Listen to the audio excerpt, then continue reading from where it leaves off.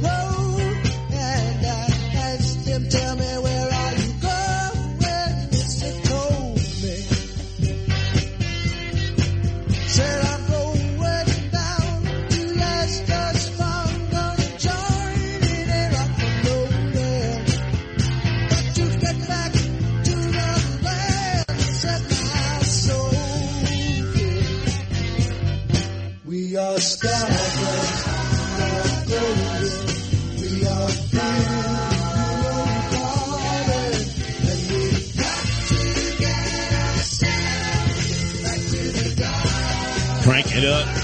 That's right, Diego. Blast from the past, the summer of 69. 500,000 strong up the New York State Thruway. And for 3 days, like pigs in the trough, just rolling around in the mud of Woodstock, group after group after group performed. And by the way, this theme song, sung by Crosby, Stills, Nash & Young, one of my all-time favorites, was actually given to them by Joni Mitchell, their friend, fellow Canadian of Neil Young, who couldn't make it up there, and said, "You boys do the song. You boys do the song." And it blew up from there. But one of the features that was shown at Woodstock was people doing puff, puff, pass. They would roll up a fatty, a joint. They'd pass it around in the crowd. It was called Peace, Love, and Happiness. Similarly, in 1969, if you went to the West Coast, Haight-Ashbury, Golden Gate Park, same situation would take place. It was an era of rebellion, peace, love, happiness, and smoking marijuana. And then all of a sudden, Altamont came because the Rolling Stones thought that they could equal that aura. And it just came crashing down as they hired the Hells Angels to do the security for a few cases of beer. That's right, Mick Jagger, Keith Richards, those degenerates. And they ended up ripping through that racetrack, the crowds that had assembled, and even the Grateful Dead said, "We're out of here. We're West Coast guys and gals. We're giving out free acid. But this is a violent lot you brought up here, Mickey." The Rolling Stones didn't care. It was all about the money. It wasn't about peace, love, and happiness. Well, there was a little slice of that yesterday down in Greenwich Village. And it's interesting because the whole world was watching the first opening of a licensed pot shop in New York State. Even though the legislation was signed a year ago, and again, I can't say it enough, born and raised here in New York City, Jersey does it better. Jersey does it better. They did no cash bail better, and they did their rollout of the recreational use of marijuana sold in legally licensed state stores. Now, 32 of them across the Garden State. 10,000 times better than what I saw yesterday. And I had the pleasure of being sent down to the area by our own John Catsimatidis, our owner-operator, talk show host in his own right, who'll be joining me at 7 o'clock as we take you to the 10 o'clock hour, substituting for Sid Rosenberg, who, well, what a lousy vacation it is for Sid and his family because their pipes had burst out there during the cold snap in the Rockaways. They knew not that they had to weatherize the house that they bought from another family, and they've spent their whole vacation basically trying to put their house all back together again. But yesterday, because I'm the street smart guy, I know where all the bones are buried and who buried them. And I've been telling you for how long now that we were $1 short and a day late getting the legally licensed state recreational use of marijuana stores up and running. And out of all the venues they chose, it couldn't be any worse. In the heart of Greenwich Village, where the competition is fast and furious almost on every block, in every venue, from Tompkins Square Park on the Lower East Side to Washington Square Park, where people have been dealing openly for years. In fact, if you go back to the age of the beatniks in Washington Square Park, that's the 60s. They were dealing pot then. And then for years, the Rastafarians, the Rastafari, that's right, you blood clot, you Yankee man. You're rude boy there. What is that, Ryan, we have here? Our telephone talent coordinator is Frank Moran. Oh, but that's right. Frank Moran was too busy with a wine and cheese testing event in Atlantic City rather than be at the number one news talk station in the nation, WABC. I can't figure that out. We're broadcasting to 38 states, parts of Canada, a sliver of Europe, and right on down to Davy Jones's locker between Bermuda and the Bahamas. Why the hell would you want to be anywhere else? I mean, this is the tower of power, more powerful than any radio station in the nation.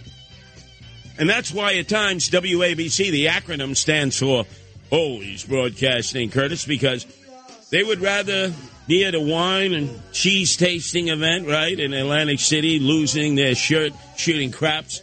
And I'd rather be broadcasting because this is a blessing. This is a gift. This is not work. When John Catsimatidis, the Catman, said, Curtis, I want you to go down there for the grand opening of the New York State licensed pot store, I said, gladly. And I ran down there with one other member of our crew here at WABC, and then my wife Nancy met me down there. And I didn't go to the store first like every other reporter. But schmucks and putzes is so damn lazy. Like a lot of my colleagues here in talk radio. I'm not going to mention them. You know what their whole show is? Biden sucks. Trump has fallen off his horse. And, oh, yeah, the sanctimonious might be the next president. Right? We could, like, Xerox copy it. So I said, no, I'm not going to go down there to the store first. There's plenty of time before it's 4:20, before the opening. What I did was I went to Tompkins Square Park. I went to Washington Square Park, where they have a thriving black market, and they deal right out in the open as if it's a souk in Bahrain, as if it's a souk in Dubai. And you have all these people of color, it's mostly people of color, who are dealing everything and more than you can buy legally in the New York State licensed store. And it's incredible because it's been out in the open for so long. If you're going to compete, you got to price compare. Number one, the black market can underprice anything that's sold in this new store because they're charging 13% tax. You would think, right, they would just charge sales tax, right? No, they got to gouge 13%. Right there, you go to the nearby black market dealer, who you know because you've already bought from him. No tax. Let me tell you the differences, straight up, just from a retail perspective. Whether you believe that marijuana should be legal or remain decriminalized or illegal, the fact is it's retail now. It's straight up retail. You're going to pay more for the product in the New York State licensed pot shop, way more for the product. You don't get to sample it. So, like, I go to a supermarket, as I was telling John Catsimatidis, and I remember my Aunt Lucy in North Miami Beach was testing the grapes near the vegetable stand. And I said, Aunt Lucy, you can't do that. That's stealing. She goes, what are you talking about? I'm sampling the grapes because I'm not sure which bunch of grapes I want to buy. And yeah, even the guy who was tending the grapes and the other vegetables and fruit said to me, hey, this is the tradition, kid. To me, it was stealing, right? I had to learn that. You go to a supermarket, they introduce a brand new product. You have either a man or a woman there with a tray, and they're offering you free product. So you could sample it, and maybe you like it, and you'll buy it. No. Not in the New York State licensed opening store. You don't get to sample anything. It's basically, look at the prices. They are extremely high, and the only way you get to sample it is buy it, take it to wherever you are, outdoors or indoors. You don't have to worry where you smoke it nowadays because you're not going to get arrested. You're not going to get ticketed. You can basically toke up right in St. Patrick's Cathedral, and they'll probably ask you to leave, and then you finish your joint outside. That's how crazy it's become. No sampling. You go to a black market dealer out in the open. And by the way, there were no police anywhere yesterday. Not in Tompkins Square Park, not in Washington Square Park. No uniformed police around this opening in which a few thousand people were around. Not just the people online for hours, but people who were just neck bending. They were just there as spectators in the media. No uniformed cops, which is part of this new ethos. Cops bad. We don't want cops around. Well, what the hell? The cops aren't going to bust anybody for smoking pot or dealing pot. They're not going to do anything. They've been rendered impotent. But you see, City Hall made the decision, well, we don't want to upset the potheads because they may see a blue uniform and all of a sudden start screaming, no justice, no peace. Ugh. So anyway, I'm in Washington Square Park where pot was being dealt out openly in the 60s. And these young men and young women, people of color, had all the products and more that you could get in a state dispensary. A, number one, you could test the product. B, number two, their product was from California, from Humboldt County, where the best pot domestically comes from. So you can't buy out-of-state pot or pot from any country in the world at these state licensed facilities. You can only buy New York state-grown pot. And let me tell you, if you go to the Cannabis Bowl, which they have once a year in Amsterdam, which is the center of pot development, pot smoking, you can go into a cafe and not only smoke pot but hash. They have a competition in which they test the different buds and strains because it's become very scientific. It's a whole agro industry now. Trust me, New York product is not involved there at all. In fact, if you go to a wine tasting event like Frank Morano is hosting, you would have wines there from France and Italy and New York State and California and the East End of Long Island.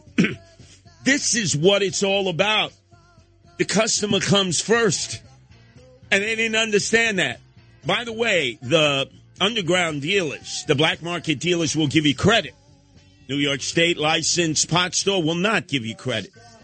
Thirdly, and most importantly, is that it's a cash and carry business in the streets, but it's also a cash and carry business in the state licensed pot facility. You can't use a credit card. You can't use a debit card because the federal government still has established that marijuana is a level 1 drug, equivalent to heroin and fentanyl, which is nuts. But as a result of that, if you have a legal pot store, you cannot open up a bank account. Now, I'm going to tell you what's going to happen in time once the newness of this wears off. Stick-up kids are going to be waiting outside. They're going to see a lot of customers going in with cash. Everything is cash. And at a certain point, you close down. You have to leave. You can't leave the cash inside. They'll do a smash and grab. They'll break in. They'll steal the cash. They'll break into the safe. Or if you transport it home and stuff it in your mattress or put it in your garage, they'll do a home invasion. It's bound to happen. And then here are all these people for the first time. They're buying legal pot. They're online for hours and hours, 4 or 5 hours. I'm going to ask John Catsimatidis when he gets here at 7, the great retailer that he's been. Now, look, he's had Gristedes. He's had D'Agostino's. He's had Sloan's. He had the original Red Apple supermarkets. When the hell do you close your doors and you still got 500 people online? You think they're coming back tomorrow? Hell no. You know where those 500 people went who was still online at 7 o'clock? And by the way, why would you close at 7 o'clock at night? That's generally when people go out to buy their pot because they're planning to max and relax. Hey, I think we'll kick back and watch Avatar, tonight. Get some munchies, smoke a joint, and we'll go out. We'll get a few joints, right? 7 o'clock, they're closed. They told the 500 remaining people, sorry, we'll see you tomorrow. They're not coming back because you know what they did on their way home? They stopped in Washington Square Park. They stopped in Tompkins Square Park. And they bought their pot there because, guess what? They sell it 24/7, 365. I mean, all they had to do was figure this out, but they were so pretentious, so obstinate, so sure of themselves, like everything in New York. We always think we do it better. You know what they did? They didn't Xerox copy the Jersey model because Jersey does it better. When no cash bail was imposed, who did it before New York? Jersey. Has Jersey had anywhere near the problems of New York with no cash bail? No. So you would have thought that Andrew Evil Eyes Cuomo, King Cuomo II, the son of Mario Faccia Bruta Cuomo, who authored this, as much as he distances himself, said, when I was governor, I had nothing to do with this. He authored this. He pushed it through. You would have thought with no cash bail, you would have said, hey, let's just do it the Jersey way. Let's meet with the elected officials in Jersey, law enforcement, prosecutors, find out how it's worked over. No, because naturally, who does it better? New York, wrong. Look at the Mishigash, the disaster here with no cash bail. Likewise, Jersey had a jump on us of about a year. They legalized the recreational use and sale of marijuana. They have about 32 licensed stores open from Camden County to Hudson County. They've had some problems. They had to work out a few kinks. But they decided to go corporate first. Before they allow a mom and pop shop to open up, before they would allow a guy or a gal who had been busted dealing with nickel and dime bags years ago, they said, no, our initial offerings have to be very professionally done. We have to customize it so that the customer gets treated the way you would in a retail store that's competing against 5, 6, 7 other competitors. Not here in New York. Who got the first licenses to sell? People who have dealt drugs before in the street, who never had to deal with a brick-and-mortar retail establishment, never had to pay salaries, never had to pay workman's compensation, never had to pay for insurance. They have no idea how to run this business. And we are going to ultimately end up subsidizing it. 13% tax. Come on. You're begging for the customers to go black market because they're going to undercut you with price. They're going to give you a better product. And they're going to bring it in from California. And already, well, you know, the reason you would come to the New York State license store is that we do quality control. You know, we're making sure you're getting the product you want. Really? I don't believe any of that nonsense. And by the way, you have customers who have been very satisfied with the drug dealers they've been buying their pot from for many, many years. In fact, they even got home delivery. I know this, pretty soon Grubhub will be delivering your pot from the state license store. Guess what? The whole Pope of Greenwich Village was based on a guy who sat in Tompkins Square Park on the Lower East Side. Tall Jewish guy, gay guy, really fuddy-duddy looking guy, a real pisher, schmendrick. He would just sit there and take your orders. Then he would walk to a nearby storefront, bicycles in there, guys and gals would show up, and he'd take out the seeds and stems, they had a whole assembly line, and they would deliver the pot all through the Lower East Side. This is in the 60s and 70s. I got to tell you, ladies and gentlemen, I was there, live in person. I did the interviews for Anthony Weiner, who was substituting for Bo Snerdley, 4 o'clock, and then came on with the crew on the 5 o'clock roundtable discussion of John Catsimatidis. And I'm telling you, from a business perspective, New York State is not going to make the money that they're telling all of you as taxpayers they're going to make. I believe ultimately we're going to have to subsidize this industry that's government licensed against the competition that has been embedded for years and years and years and years. Talk Radio 77 WABC. Spectacular! This is Sid and Friends in the morning. No, I get by with a little help from my friends. Let's kick off the evening by lighting up. From my friends. The star of the show. I spoke to a radio broadcaster famous here in New York, WABC, Sid Rosenberg. This is Sid and Friends in the morning. No, I get by with a little help from my friends. 77 WABC.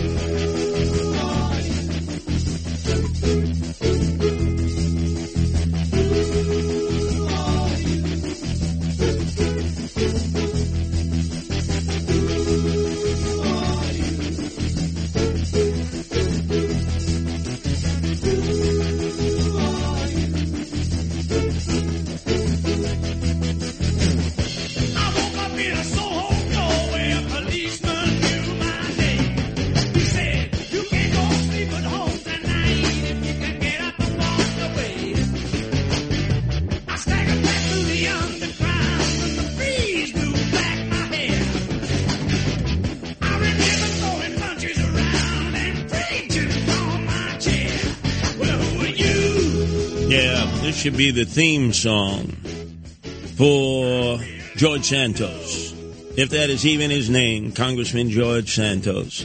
Apparently hanging out with his sister now.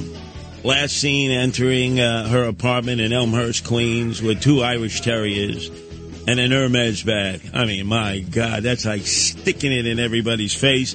But this classic song by Roger Daltrey, Keith Moon, Pete Townsend of The Who, did they ever think, since most of them are alive, that it would ever be applied to this nebbishy, schlubby-looking guy who claims he was from Whitestone, Queens? And so far, to date, nothing about this guy has turned out to be true. From the time he was birthed to the time he'll be sworn in, which you know that's going to happen on the Hill. I believe it's January 3rd or whereabouts within that time period. And it is a complete embarrassment because it's gotten to the point now where people are of the opinion, if they weren't of the opinion before, that presidents, vice presidents, congressional members lie all the time. Lie all the time. And then I saw the demonstration yesterday, and I said, who's that guy in the demonstration there? They were all Democrats, you know, George Santos has to go, and it was the... Talk about nebbishy, schlubby, the pisher, the schmendrick, Robert Zimmerman, his opponent, who had raised over $1 million to run for that congressional seat that had been vacated by Tom Suozzi, who was running in a Democratic primary for the governorship against the sitting governor, Kathy Crime Wave Hochul, and Giuliani. Oh, God, I hate cops. And I want to turn all the criminals loose from prison, Giuliani Williams, who, by the way, lives in Fort Hamilton, an active Army base in Brooklyn underneath the Verrazano Bridge in the Garrison. So much so for someone who hates cops and hates prisons, but then again lives in the most secure place in all of the 5 boroughs of the city of New York. Again, sanctimonious hypocrites. Do as I say, but not as I do. It seems to be the law of politics for both Democrats and Republicans. So here were all these Democrats, George Santos has to go. I'm on board with that. But not one reporter asked any of them. And what about the President of the United States, who every freaking week tells a story, a whopper? Every week it's a story, and never apologizes when he is corrected.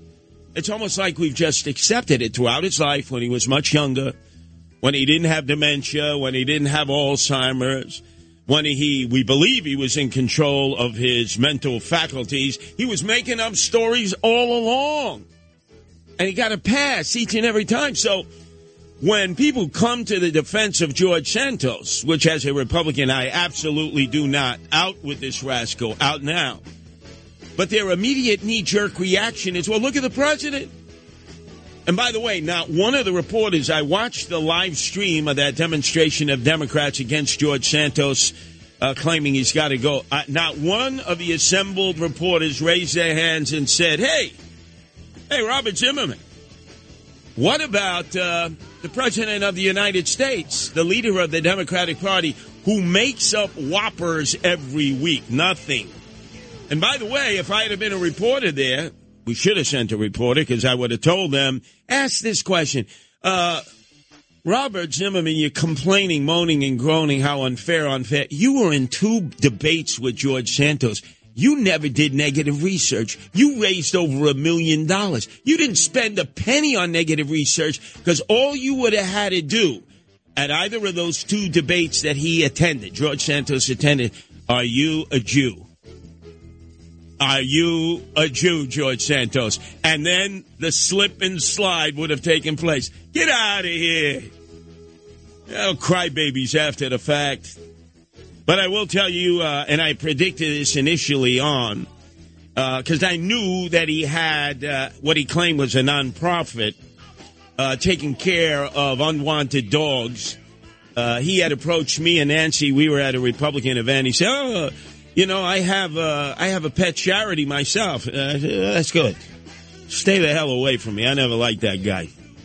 So now it turns out that he had a Facebook account, a private Facebook account with an alias, Anthony Zabrowski, a GoFundMe for a pet charity that was not a 501c3, that was not registered.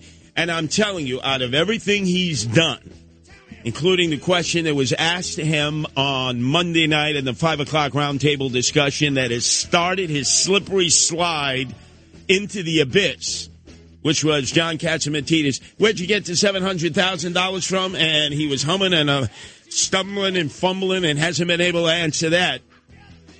When they find out that older women, they predominantly donate to pet charities, when they find out that older women probably donated to this fake pet charity, those are the people that George Santos has to worry, because they'll show up with pitchforks and torches, and they'll want to run him out of town. What a double disgraziata. What a double shanda. But let me tell you something, Democrats, you defend the president who's a around, a Pinocchio himself.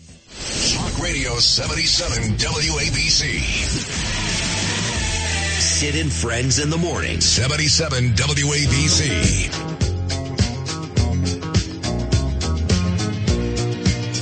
Question, what does yours truly, Curtis Lewa, have in common with coho lip Steven Tyler of Aerosmith? We were both born on the same day, March 26, as was Diana Ross. Other than that, I have nothing in common with those two. Well, Steven Tyler is just a hot mess.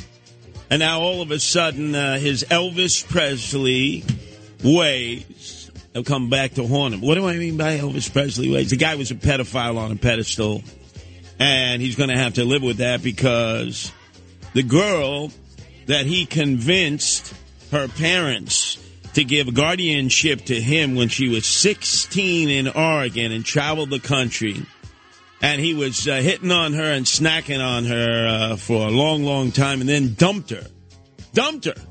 Like a bad habit. By the way, talk about a guy with bad habits. He's been in and out of rehab more times than our own Sid Rosenberg was. Because, in fact, remember, Sid Rosenberg talks about how he was enrolled in his rehab in Pennsylvania, and as he was being processed in, Steven Tyler was walking out. Well, Steven Tyler is in rehab again. He's had problems with booze, drugs, you name it. Also, his lips. He's got coho lips, and that's not collagen injections. That's how he was born. But he took advantage of what a lot of rock stars have done, which is to be pedophiles. I mean, think back. Jerry Lee Lewis, Great Balls of Fire. By the way, cousin of who? Elvis Presley. Elvis Presley, when he met Priscilla, right, 14 years old in West Germany, and says to the parents, "I want to marry that girl." Yeah, maybe in the three-eyed cousin fornicated trailer parks down south, but hey, pal, you can't do that. He did. So did Jerry Lee Lewis. So did Chuck Berry. So did Michael Jackson, that pedophile on a pedestal. So did R. Kelly. And so did Steven Tyler, except now that young lady that he took advantage of when she was 16, basically took her on as an indentured servant, has come back with a vengeance and has filed a lawsuit against him, accusing him of a sexual assault, sexual battery, intentional infliction of emotional distress. And, man, whatever money he has, he better stuff in the mattress. Now, remember, Steven Tyler is one of our own. What do I mean by that? He went and he lived in North Yonkers for a while, went to Roosevelt High School. A lot of graduates out there. No, not the drugstore, Roosevelt High School in the Bronx on Fordham Road opposite Fordham University. Roosevelt High School in Yonkers. And you know how he got kicked out for what reason? Smoking marijuana. Think of it, right? The first legally licensed state pot store opened up in Greenwich Village. And we take it way back to when he was in high school and he got booted for smoking marijuana.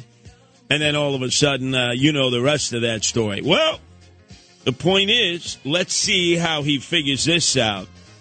They'll probably want to settle out of court, but this woman, Julia Holcomb, that he actually wrote about in his memoirs. Yeah. Oh, yeah.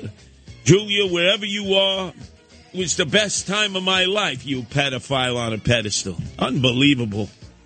And all of you out there, you make excuses for these people because they're great performers. Yeah, Elvis, right? Elvis, 14 years old she was, Priscilla. Oh, you know, that was the custom in the South. His cousin, Jerry Lee Lewis, Great Balls of Fire. Chuck Berry, Michael Jackson, R. Kelly, and, of course, Steven Tyler. Oh, well, you know, talented individuals. Yeah, you get out of here. Yeah, I feel like I'm soiled here. I need to take a shower. Hey, Coho Lips, next time I see you in Central Park, saw him a few years ago, he gave me a high five. He said, hey, you know, we were both birthed on March 26th. Pick a different day, pal. Pick a different day.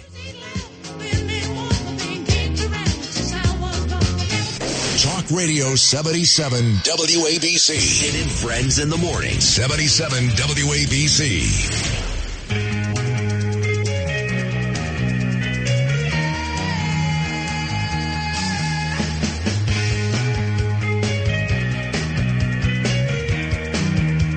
And I figure we play it now before John Catsimatidis gets in.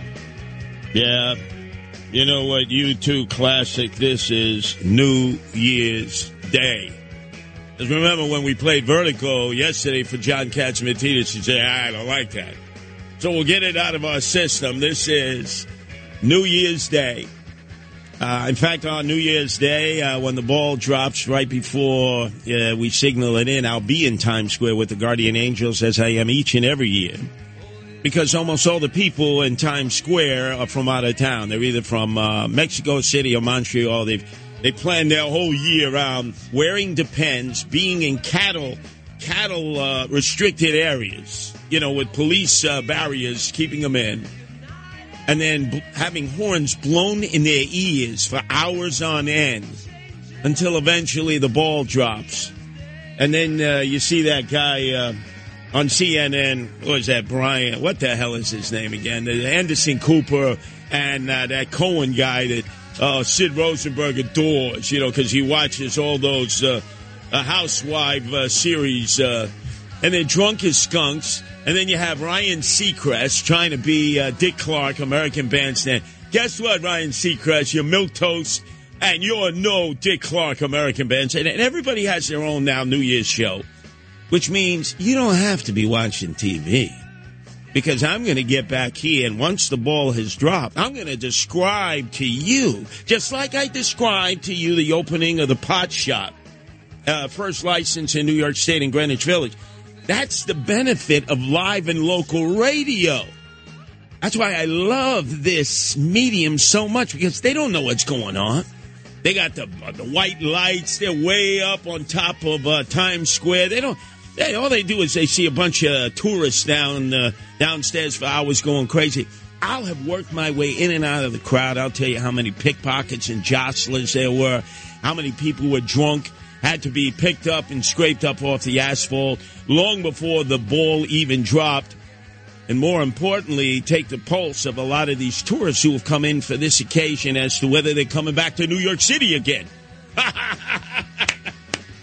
D, live and local radio here at WABC. Maybe I'll play a little more U2.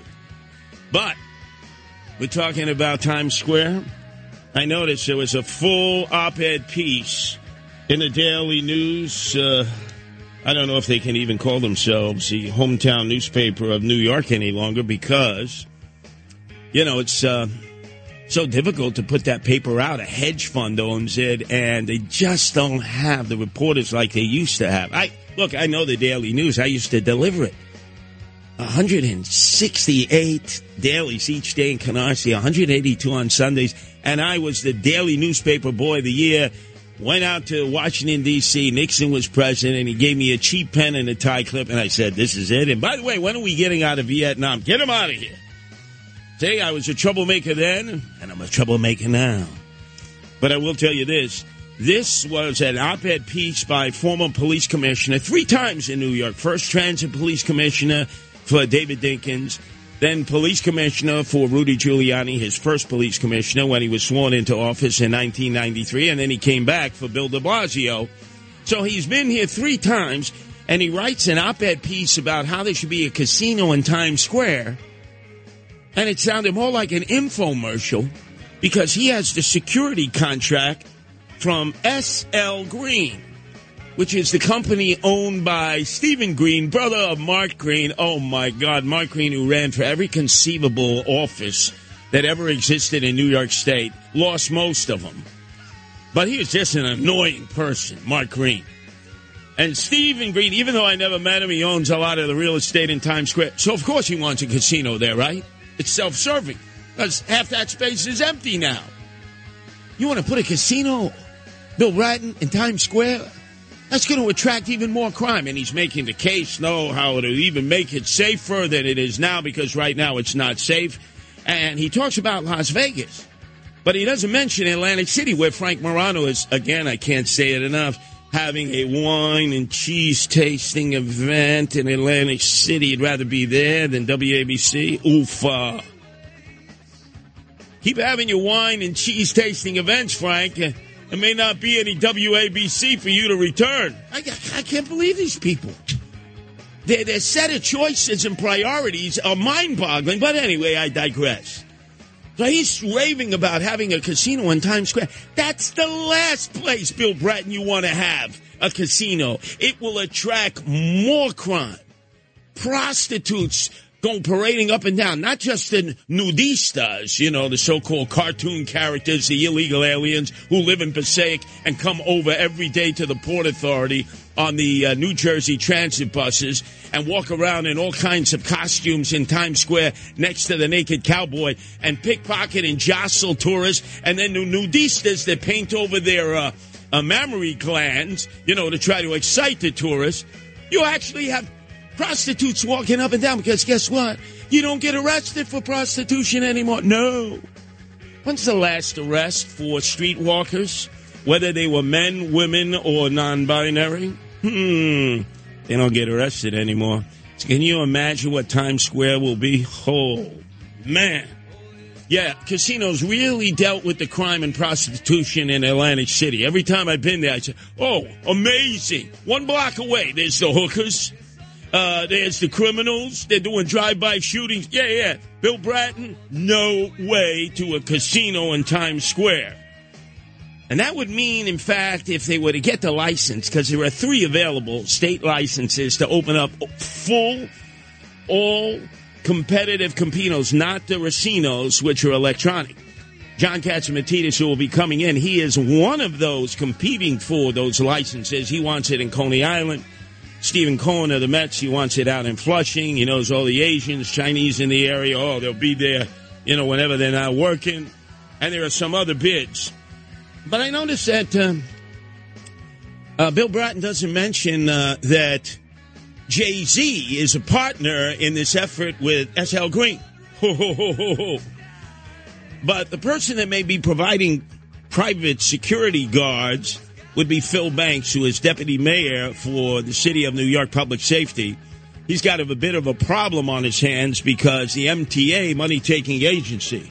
Good morning, John. Good morning, John.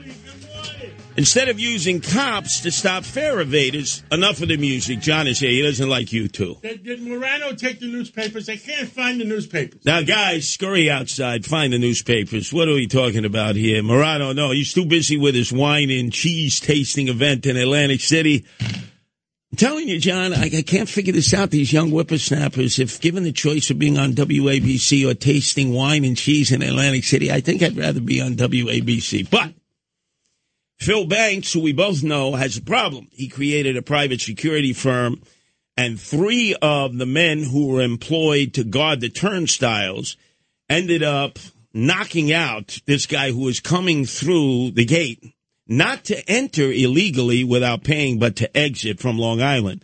You can expect a huge lawsuit here. One of them actually ran away. And, John, probably Probably what's the most disturbing is they had them assigned to 14th Street Union Square, where you have a transit police precinct already there. No need to have private security guarding the turnstiles and the gates at a police. You mean he went into competition with Bo Dietl? Oh, God. He shouldn't be, because remember, he's the deputy mayor of public safety. So it's very not quite. Well, we haven't been. I'm going to figure it out. But in terms of public safety in the subways, it's a problem. Fare evasion, a huge problem. And, John, you know what elected officials and appointed officials do whenever they can't quite figure out how to deal with a problem. They put together a blue ribbon commission to study fare evasion. They take 7 of their best friends that will never double-cross them. And who never rode the subway or never took a city bus. And they're going to figure out how to stop fare evasion. John, when you were a kid, you took the subways, right? You took the city buses. I was 14 years old. I live in Upper Manhattan by City College. And I went all the way to Brooklyn Tech High School. And, it was an hour ride at least. And right now it'd be the toughest ride to take. No doubt. You'd have to run for your life through Fort Greene there, right through Fort Greene Park. And my parents didn't worry about it. Nope. And there was no crime in the subways. Nope. So where did we go? Oh, what happened? It's a horror. It's a horror now. If you don't control the turnstiles, you don't control those entering the system, you lose control of the system. The fact that we're hiring private security, these men and women, they don't have to go through the same kind of training, the same kind of vetting as the police department does. Makes no sense to me, John. So we'll see how this plays out. The other thing that I think is disturbing is that they still have not come up with a plan to deal with fare evasion, which is arrest them. Put them in the system, even if they get turned loose. Send them to Rikers Island for 3 days. Lose the keys for 3 days. And guess what? It's not worth not paying the $2.75 to be stuck in Rikers Island for 3 days. John, they used to do that to me all the time, the cops, the first 13 years. As you know, they didn't like me and the guardian angel, so they'd arrest me. Any trumped-up charges.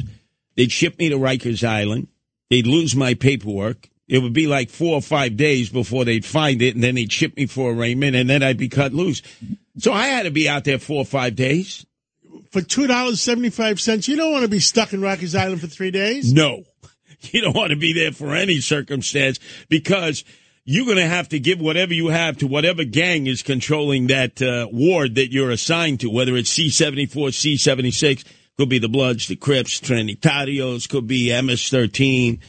Man, that place is not run by the correctional department, John. It's run by the gangs.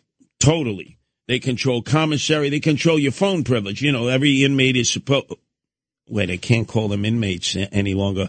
Kathy Crime Wave... Don't use those words. Yeah, Kathy Crime Wave Hochul signed state legislation that we have to refer to them as incarcerated persons. How is that any different than inmates? This is what we spend all our time in Albany doing. Recreate. We can't call them illegal aliens any longer. We have to call them undocumented aliens. How do the Martians feel about it? Oh, in the next hour, you're the king of retail, right? You've opened up a lot of stores. Too many. Sometimes with good results, sometimes with not so good results, right? Absolutely. What would you say to a retailer who closed their doors with 1,000 people still online? How was the old word? Schmuck. So who used that word? Was it Alphonse D'Amato? Yes. And then remember, Chuck Schumer cried and demanded an apology, whereas I said, double down, Al. Don't just call him a schmuck, call him a putz. Double down. But in retail, if you got people online have a grand opening, and you put a lot into a grand opening, right? Because I've seen your supermarkets before. You've brought in Kelsey Grammer, right? Kelsey Grammer from Cheers, Kelsey Grammer from Frasier.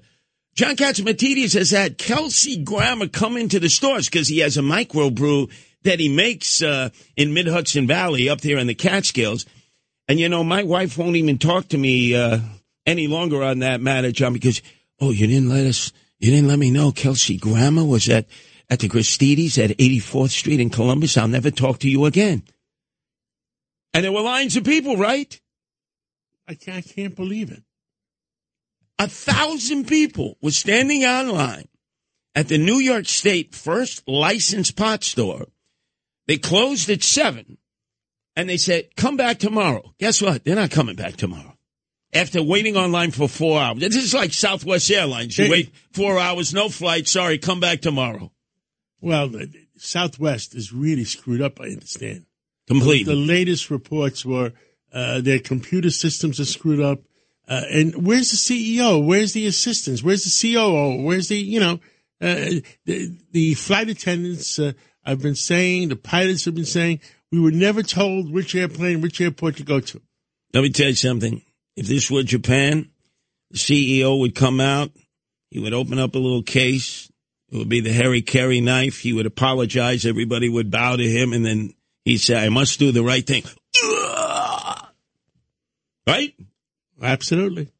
Although I would never put you in that position, John, no matter how good the economy is or how bad the economy. We got a lot to talk about.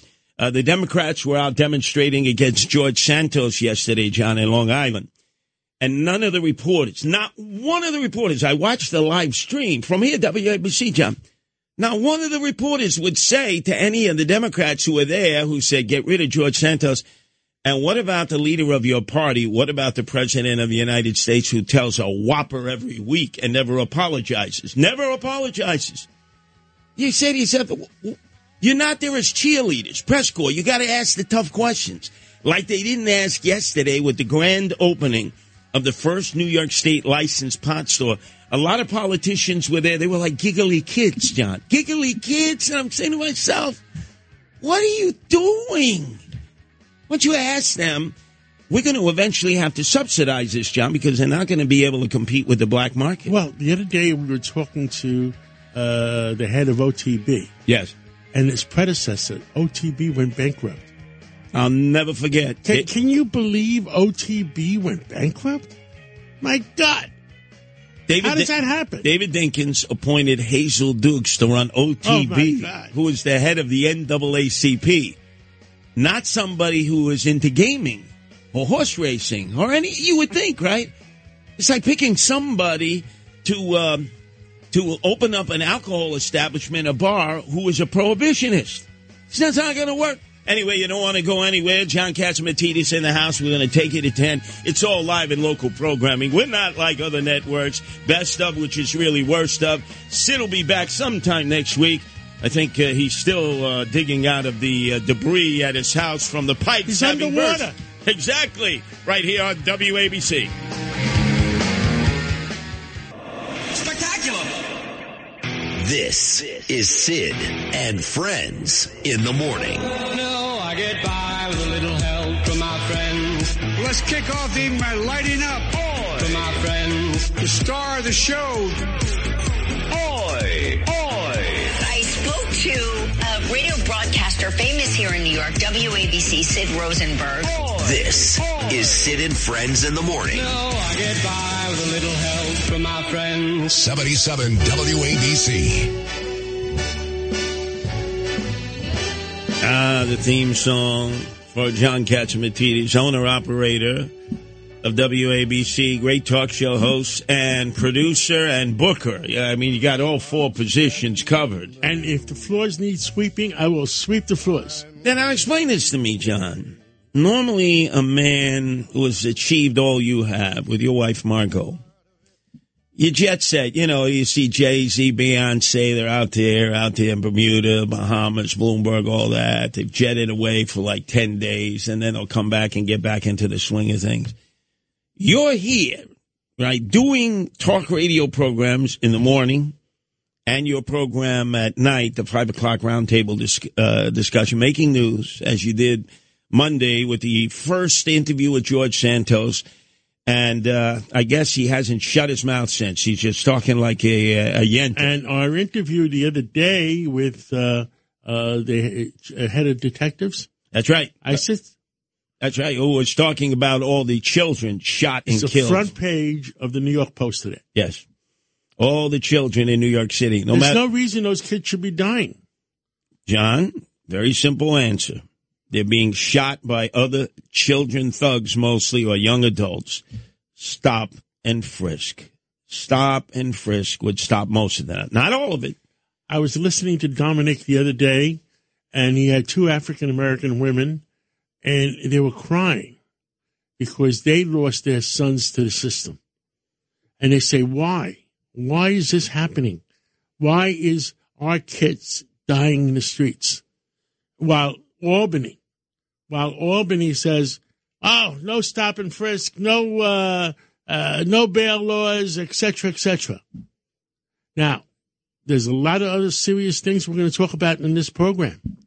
What happened yesterday, it looks like the state Senate is going to put the screws to the governor on her selection of LaSalle, the first Latino who would be serving as the top judge. Which is an insult to all the Latinos. And you know I'm very close to the Latino community. Yes. And you are too. Sure.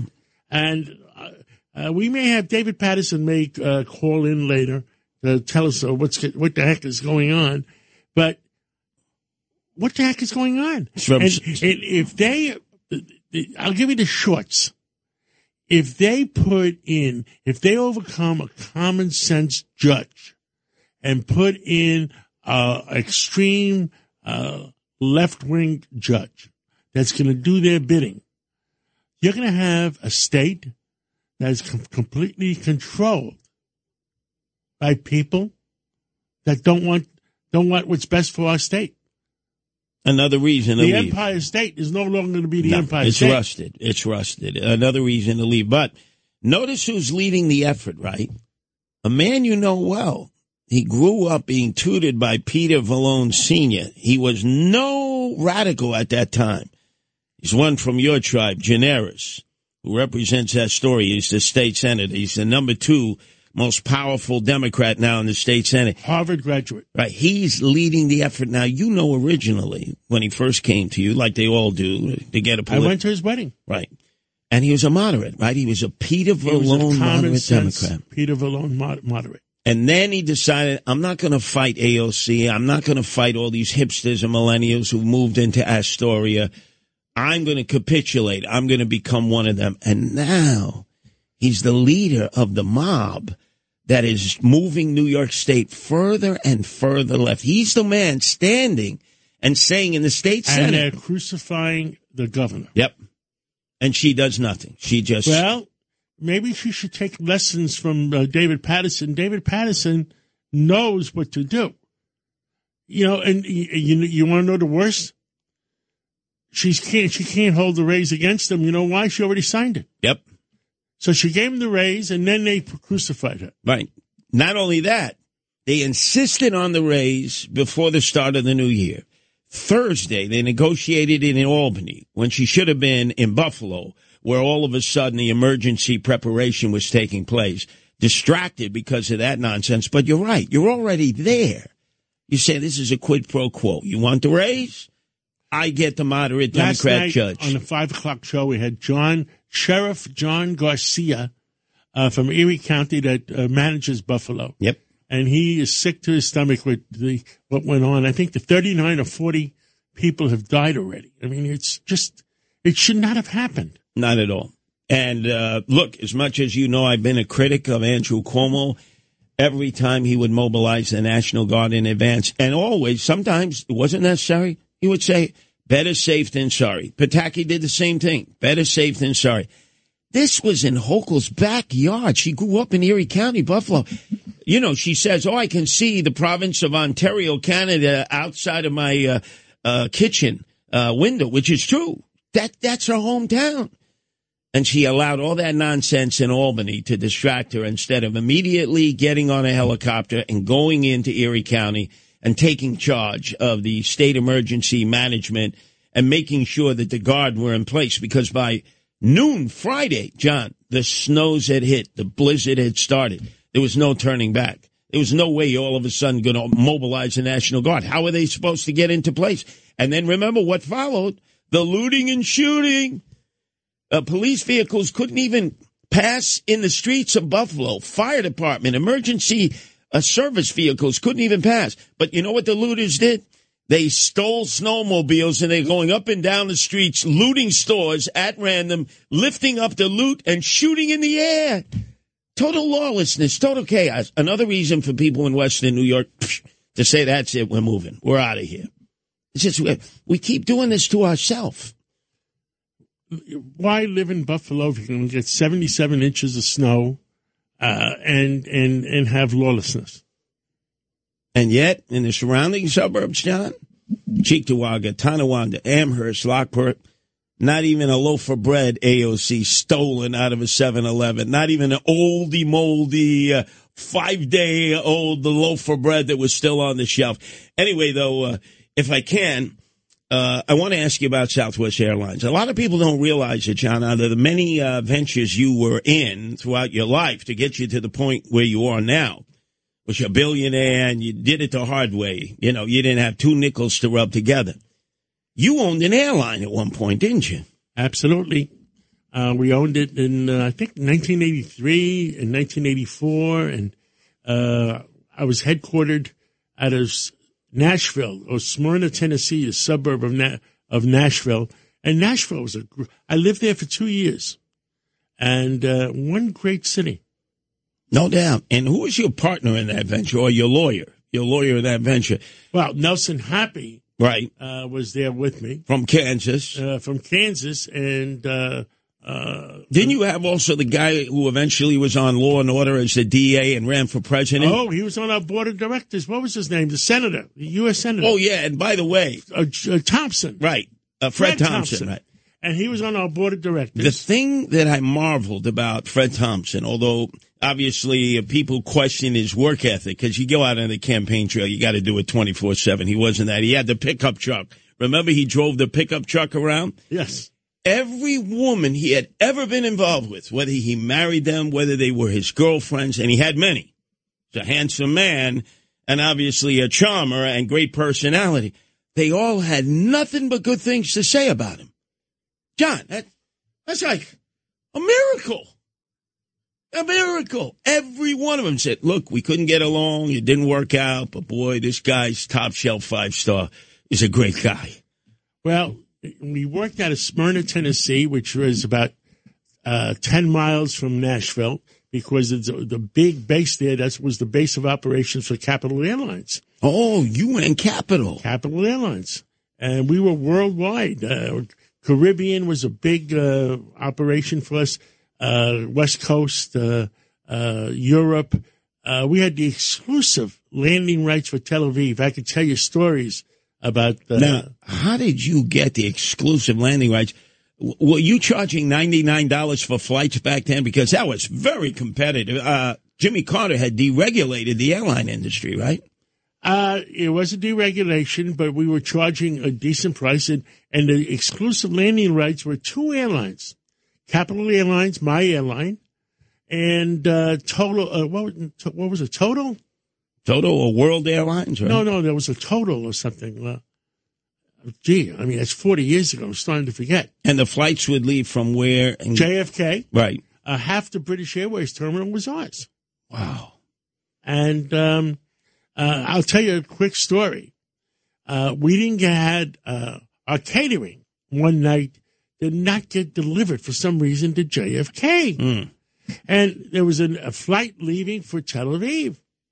And there was 200 people there because there was a DC-8. I think the capacity was 240 people.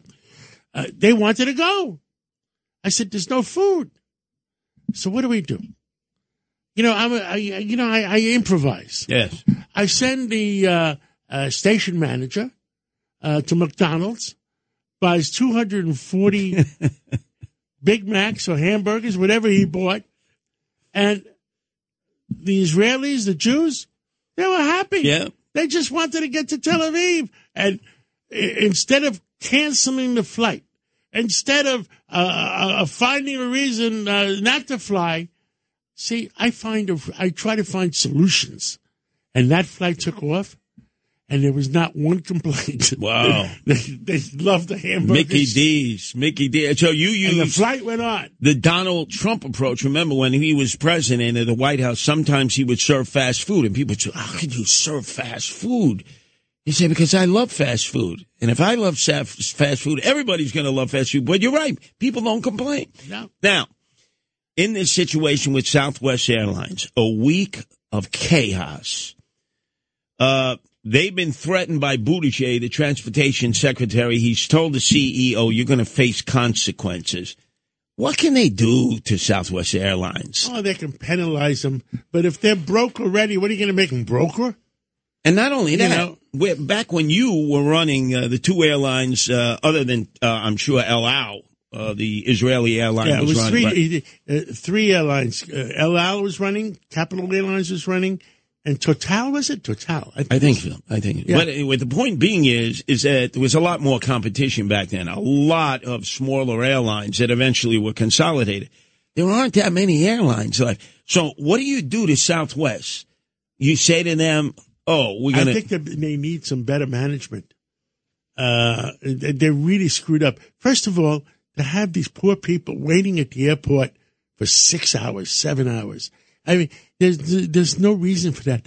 They knew they were screwed up. They knew they were screwed up, and they should have made an announcement and not had those people just suffering and waiting there for 6 hours. Well, remember, back in June, right after the spring break, our own Bill O'Reilly came on and said, hey, look, I was going for my yearly vacation with all my buddies that I went to high school with at Chaminade, and I went to JetBlue Terminal and JFK, and they kept giving us no reasons as to why the plane would not leave.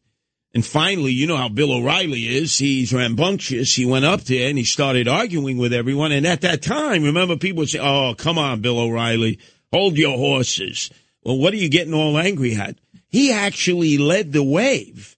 He was, in essence, Nostradamus, predicting that these airlines are not prepared in many instances to deal with the return of the crush of airline travelers, because now we're getting back to normalcy now. We're getting back to what's worse, that a lot of people the plane finally took off and they got to their location, no luggage. Yes.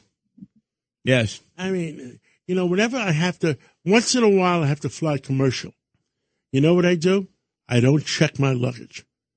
I just travel light, keep it in the overhead, because once you check your luggage, that's one more thing that can go wrong. Oh, that was Paul Carlucci taught me that. Johnny Legit, he said, no, never stow away the luggage underneath. Because first of all, you wait forever, and it may not be there. Just travel light, take it right off the top, walk right out. Absolutely. Do not check your luggage. Don't, some of these people travel God, like they're going to be away for a year. Yeah. And then they wait for 2 days, 3 days, and it's like they're schlepping all this luggage. And then they wonder. There was one time I had to head to Hawaii, Honolulu. I had a graduation of Guardian Angels. So it was a Friday, and I had to be back Monday in order to do the program in the morning, WABC. The only route that could get me there and back, because I only spent a day there, I had to fly through Oakland.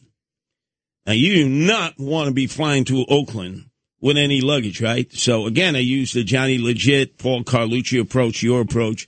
Didn't carry anything overhead. All the luggage that was in Oakland, because he had to transfer there to Hawaii, stolen. All these people were like, what happened to my luggage? Well, these guys came in, and they took the luggage. What do you mean they took the luggage? At gunpoint. They took the luggage. Because normally you're flying to SFX, San Francisco International Airport. Oakland Airport. Let me tell you, Capital Airlines. You ready for this? Yes. The airport at San Juan was run. I won't remember the names. It's 40 years ago, by a bunch of crooks. They were running the airport. They were in control. The FBI reported to them. I mean, they were real, and they were running the baggage. And one day we had 240 passengers coming in from Puerto Rico, from San Juan. We used to fly to San Juan and Borinquen. and these people had to get their stuff to Puerto Rico to New York. Their some what do you call it? It wasn't luggage. It was some cargo. Cargo, yes. So the guy who running it, the cargo went, the luggage didn't go. Now you want to get to Capital Airlines terminal. There was 240 angry Puerto Ricans. Oh, and man. I had to go there to solve the problem. Wow. Well, that's something that this CEO of Southwest has not done. He has not gone to any of the terminals. He has not talked to any of the passengers. That would have been the better approach. Anyway, we're substituting for Sid Rosenberg. God only knows when the rest of our folks are going to get back here. When do we get back to a normal schedule here, John? God knows. I mean, are they going to take Monday as a holiday? I think they are, John. Jesus Christ. What is this? It's like, do they not cherish broadcasting on WABC? Well, You know what? As I say, John, if they give up that talk time real estate, I'm here to foreclose on them, as you are too, John. You never know. It'll be Curtis and Katz. That's right. As we take you to the 10 o'clock hour, up next, we got to talk a little about these kids getting shot and killed in the streets of New York. Horrible. And how you had that exclusive interview that led to today's front page featured article in the New York Post. John Catsimatidis leads with the 5 o'clock roundtable discussion. And in this case, the New York Post followed exclusively here at WABC. Talk Radio 77 WABC. Sid and Friends in the morning. 77 WABC.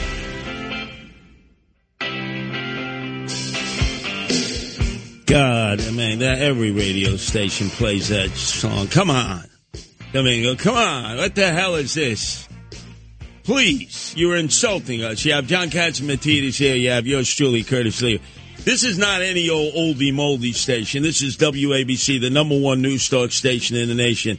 We want Cousin Brucey style songs.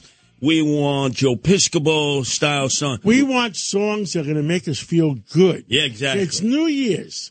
It's New Year's weekend. We want to feel good. That's right. Well, see, these young huckleberries, they don't understand this. They're like, play whatever's there. Yeah, me and Curtis don't smoke pot. Yeah, exactly. Exactly. Although I got to tell you, boy, were they offering me yesterday, and they say, well, if I do, I'll do a Bill Clinton. I won't inhale. Yeah. And they all had a big laugh, John. They were laughing because they had already been sampling the product. We'll talk about that momentarily, but let's get right into the front page headlines of the New York Post, which was based on the interview you had with the chief of detectives of the city of New York last night on the 5 o'clock roundtable discussion. It made you want to cry as he discussed all the teenagers being shot and killed in New York City by other teenagers. I bring one to your attention, which is going to spin your head, John.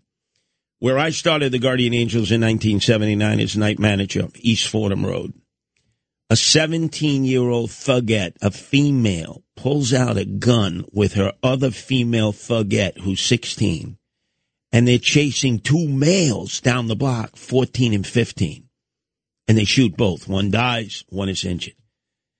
In all your time here in New York City, in all my time, I've never heard of anything like that, where young females are carrying guns and chasing men and young boys are running away and they're shooting the young boys.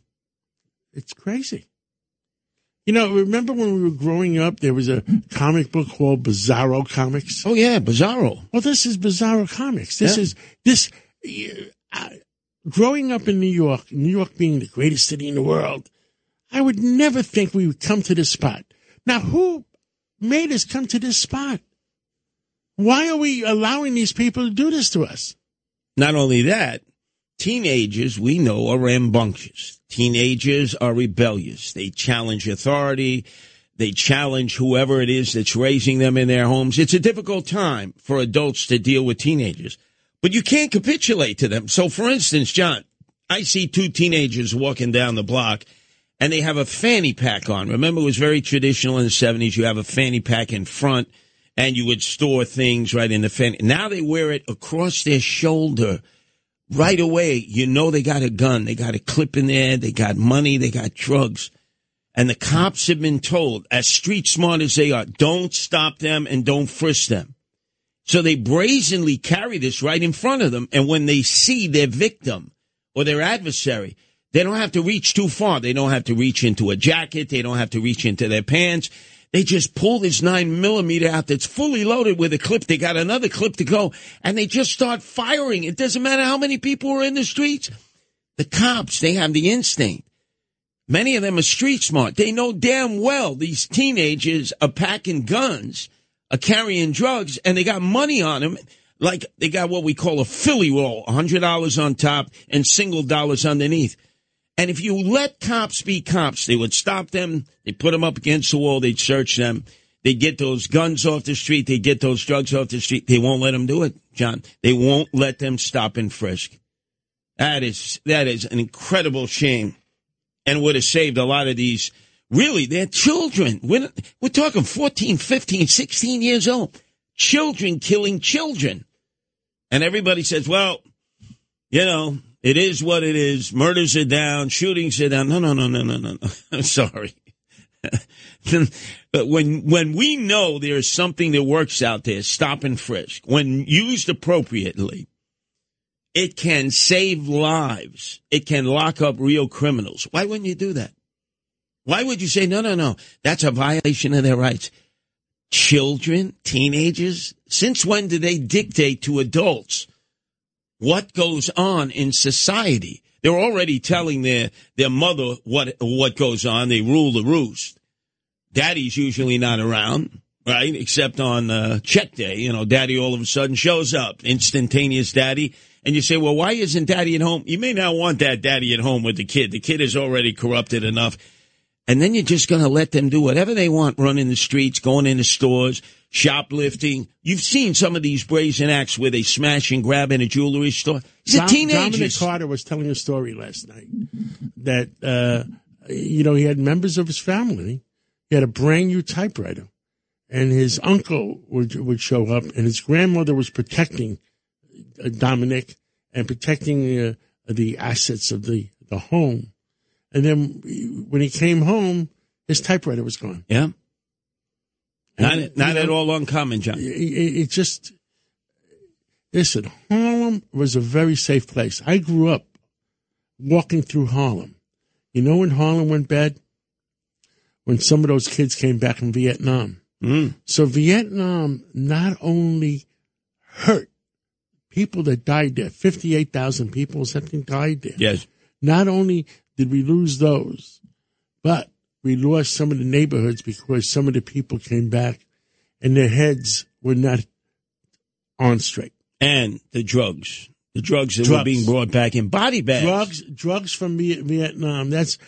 They punished us in that way. They made all our soldiers drug addicts, or not all, but a lot of them. And you know why China is doing fentanyl? They're punishing us for the opioid wars, where we drugged their people. You know, Chinese think a long way. What was it, 80 years ago? Easily. When we were, which family was the one feeding them opioids? Oh, the FDR, the Roosevelt family, American side. The English were doing it, the Germans, the Russians, everybody. That's why you had Steve McQueen in Sand Pebbles. They're getting even. Yep. Okay? They're making our people with fentanyl. They're killing them, making them drug addicts. And the thing I said yesterday about the store opening and we're making them a bunch of dope addicts. Well, I don't mean to say it like that. But the story is, from the age, and talk to neurologists, talk to doctors, from the age of 12 to 26, that if you're doing marijuana, it affects the longevity of your brain. And don't talk to me. Maybe we'll get a neurologist on sometime to talk about it. It really hurts them. So you're opening it up at NYU. You're going to drop the IQ by 15 points. Easily. Yeah, they're getting even with us. I hate to keep saying the Chinese. It's not the Chinese. It's the Chinese government that's on war with our government. Up next, I want to describe for you the place where you went to school, NYU, what I saw yesterday. And now you'll see why we're in such dire circumstances, because it's not just the legal license pot store. Selling it all over openly, brazenly, in everybody's face. And it's almost like the NYPD has been told, don't do anything. With all those people there yesterday, John, I didn't see one uniformed cop because they were told, stay out of the area. Talk Radio 77 WABC. Sid and Friends in the morning. 77 WABC.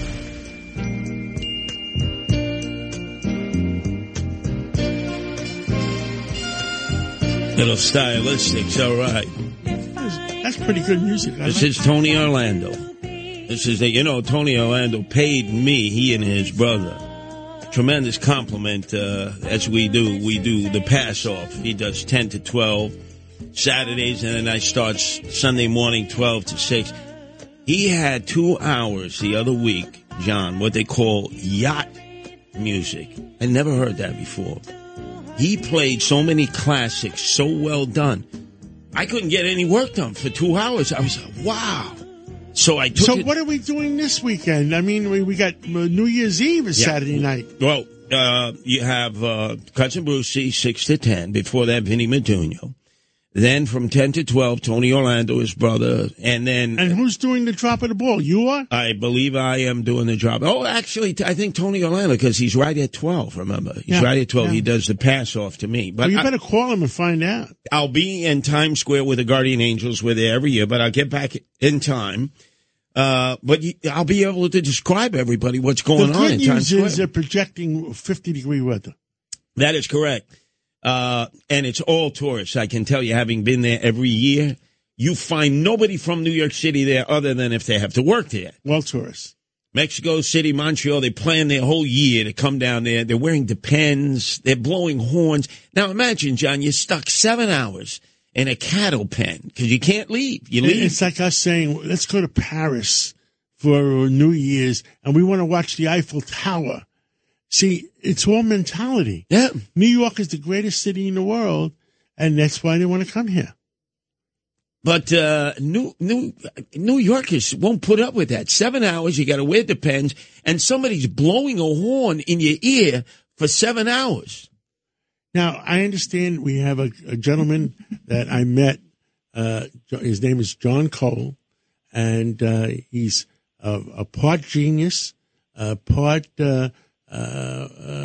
he cares about our country, cares about our food supply, cares about our energy supply, and let's see what he has to say. John Cole, are you there? I am here, Mr. Katsimatidis. Yes. Yeah, you're here with me and Curtis. It's easier to say Curtis and Katsimatidis. Okay, yeah. So how about, is this actually Curtis Sliwa? The man, the myth, the legend? The myth. Yes. But it does exist. That is correct. You were one of my idols in the 80s when I was studying martial arts. Ah, well, thank you. Yeah.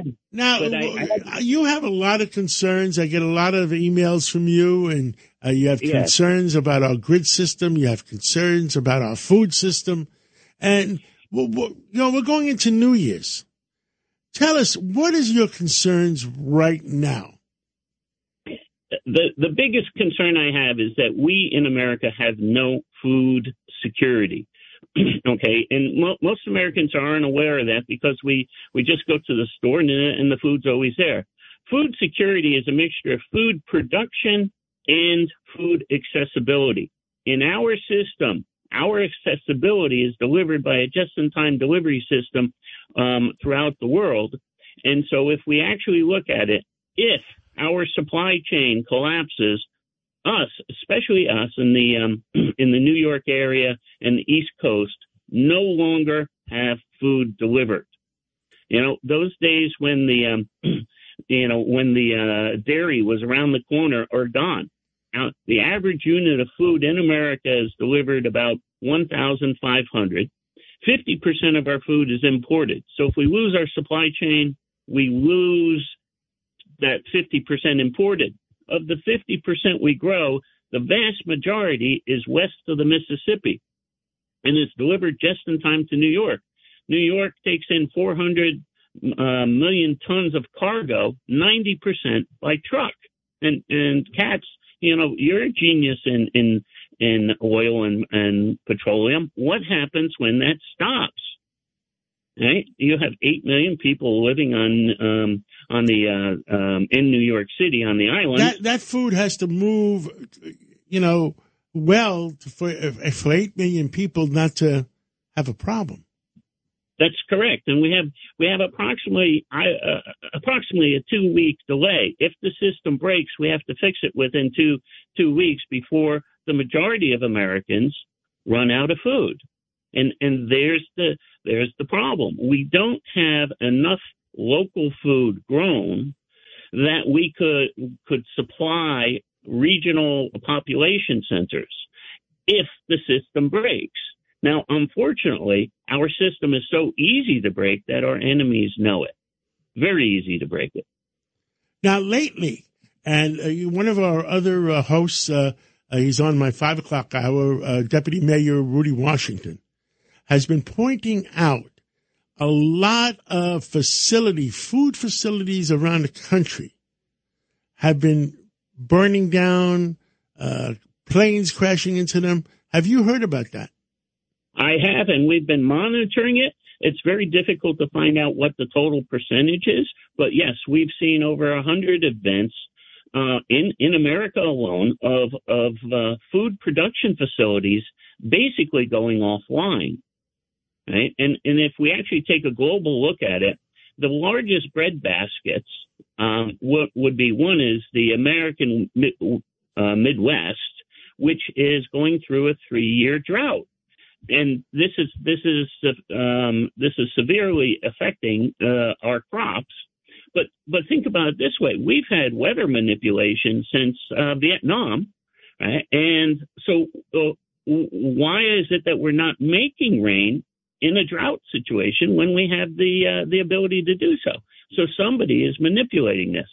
And then the next biggest bread basket is Ukraine. Ukraine is a huge bread basket for Europe. Right? And, of course, that's at war and is shut down. And then we get to Holland, which produces about 20% of Europe's food. The Dutch are incredibly industrious on farming. And the Dutch government is closing down 3,000 farms, claiming that they have to reduce the nitrogen for climate change. And their goal is to close down 17,000 farms, 30% of the farming. So there's an attack on food production. Now, John, I was over in Israel. There were two things that struck me years ago. I was there for the Second Intifada, so nobody was there. It's like no tourists were there at all. So I had the run of the country from the Golan Heights down to Eilat. Stopped in Bethlehem, and I oversaw the valley. And one of the Christian Palestinians explained to me, he said, Curtis, when I was a boy and grew up there, that was a desert. It was nothing. Now there are orchards. As far as the eye could see, it was plentiful with citrus.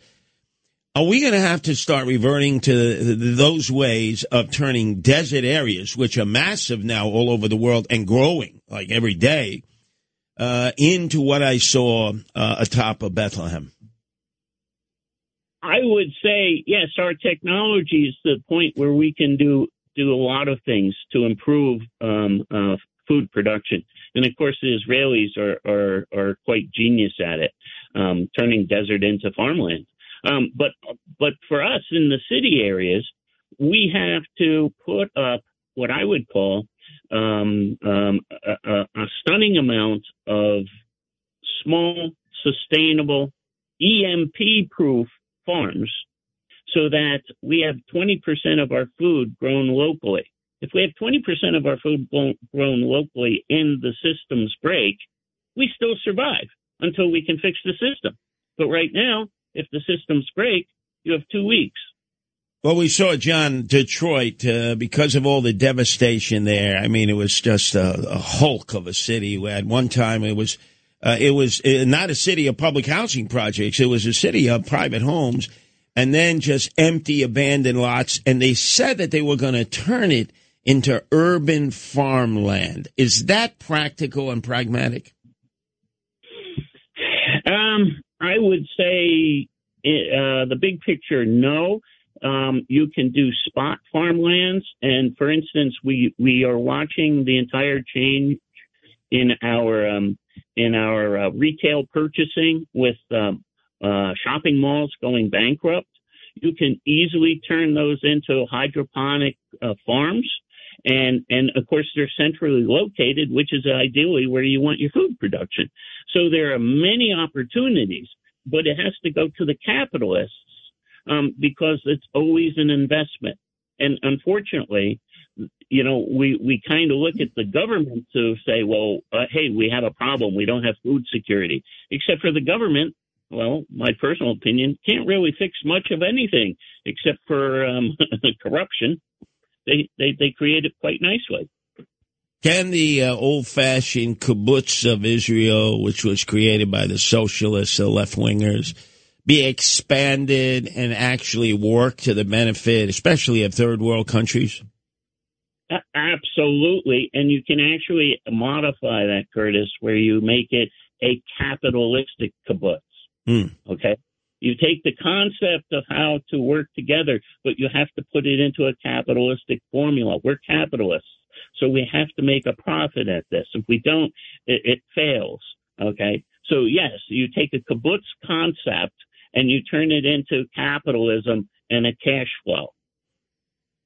And I could easily see how they could be the feeder system, especially in third world countries and first world countries, what you call that dearth, where now you have these huge agri-farms, they're way out where there's no population, but they're so far from urban areas.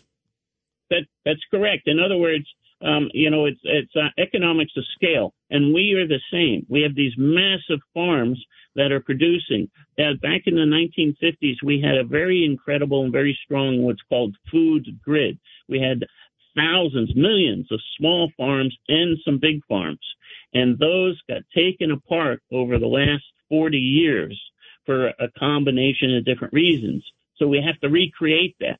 Now, John, the Red Chinese are buying up a lot of farmland. They're paying a premium price, so that if you have a family farm and you realize your sons and daughters, they don't want to inherit it. They moved on to other things, or it's even an industrial agricultural farm. And the bank is about to foreclose. Right. The Red Chinese are coming in and they're buying up massive acreage and farming products. Now, they say they're doing it for their own people because they got a 1.5 billion people. They got to feed them.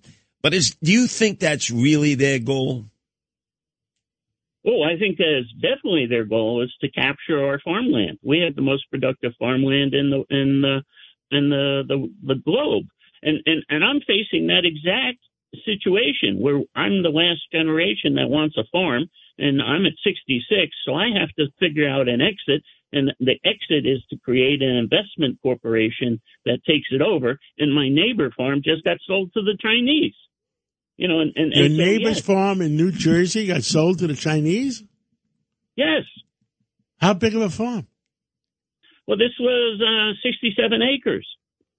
And was it a corporate Chinese, or was it just a Chinese family? That's Chinese family. Okay. And so what happens is, you can produce a stunning amount of food on a 50-acre farm. Stunning, right? But you're putting what the farmer has to deal with now. Not only does he have to deal with basic farming and Mother Nature, he has to deal with taxation, how to fund everything, and now the government, our government keeps on putting on more and more administrative issues on small farms, right? They're killing the small farmer. Well, I think I have a remedy for that. I want to thank you, John Cole, for your information. And then keep obviously alerting everybody out there. I have the answer, John. It just came to me. Tell me. One of the greatest TV programs of all times. They lived on Park Avenue. Green Acres. Green Acres is the place to be. You and Margot, right? Remember, it was Ava Gabor, right? Not Java Java. You could, you and Margot. Go up to, Up to upstate New York, it's all that's empty. it. We can buy it for nothing. And just think, there'd be an Arnold Ziffel up there. There'd be a little county store where you get your mail there. You know something? I still enjoy watching those shows once in a while. Yeah, but imagine, it was all based on a wealthy man. I have a choice of going up there and buying a farm or going up to Vermont and buying Bob Newhart's motel. Whoa, Bob's got it on the market. You relax, and once in a while somebody comes in. There's no mortgage on it, and so somebody comes in and just rents a room. Is that on Lake Superior there? I don't know. You know who lives right next door, I think? Who? Bernie the Altacaca Sanders. He got his summer home there. People asked him, where'd you get the money for this, Bernie? How did you pay for this exotic summer home on Lake Superior? Yeah. Well, John Cole, thank you for coming on, and we'll talk to you again real soon. Okay, thank you, gentlemen. Take care. Do you ever think, look, Ava Gabor, right, how exotic she was. You're the successful Park Avenue business guy. You take Margot up there, Green Acres. It's the place to be. Fun do living. We have the song? Where's the song? Yeah, come on. You see these... What is that? This is not Green Acres. Oh, my God. These hipsters and millennials, they're so excited about reading about the new pot store that opened up in Greenwich Village there. Ooh. Yeah, there it is. There it is. Pump up the volume here.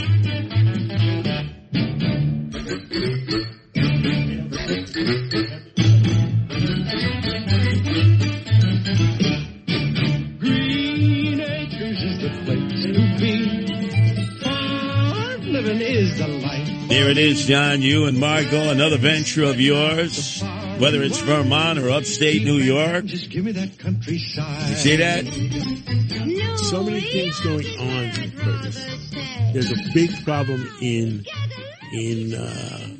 Albany, and Governor David Paterson is going to come on at 8:05 to talk about it. I mean, the state Senate has Governor Hochul hostage, and they're not going to vote for her candidate for judge. And the man standing in the way used to be a moderate Democrat in Astoria, trained by Peter Vallone Sr. You went to his wedding, and now he's joined AOC, All Out Crazy, Alexandria Ocasio-Cortez, and the Democratic Socialists of America, State Senator Gianaris. We'll get to that and so much more. This is the place you want to be, WABC. Who knows? It could be John and Margot up there in Vermont doing Green Acres. It's certainly green up there in Vermont, one of the greenest states. Yeah, but it's colder up there. Yeah, but you can have a gun up there. It's a Second Amendment state, even though they got a lot of liberals and progressives. They all have guns. Talk Radio 77 WABC. This is Sid and Friends in the morning. But you say he's just a friend. Oh, you're my best friend. 77 WABC.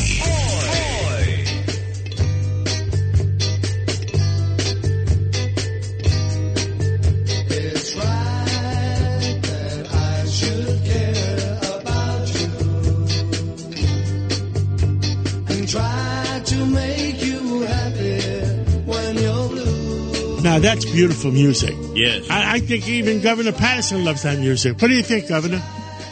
I think it's very, very nice. Yeah. I mean, it just makes you feel good. Now, Governor, on the line with us is Governor Patterson. And yesterday, Albany, there was a big problem. Would you tell our audience, maybe you start from the beginning, what the heck is going on in Albany?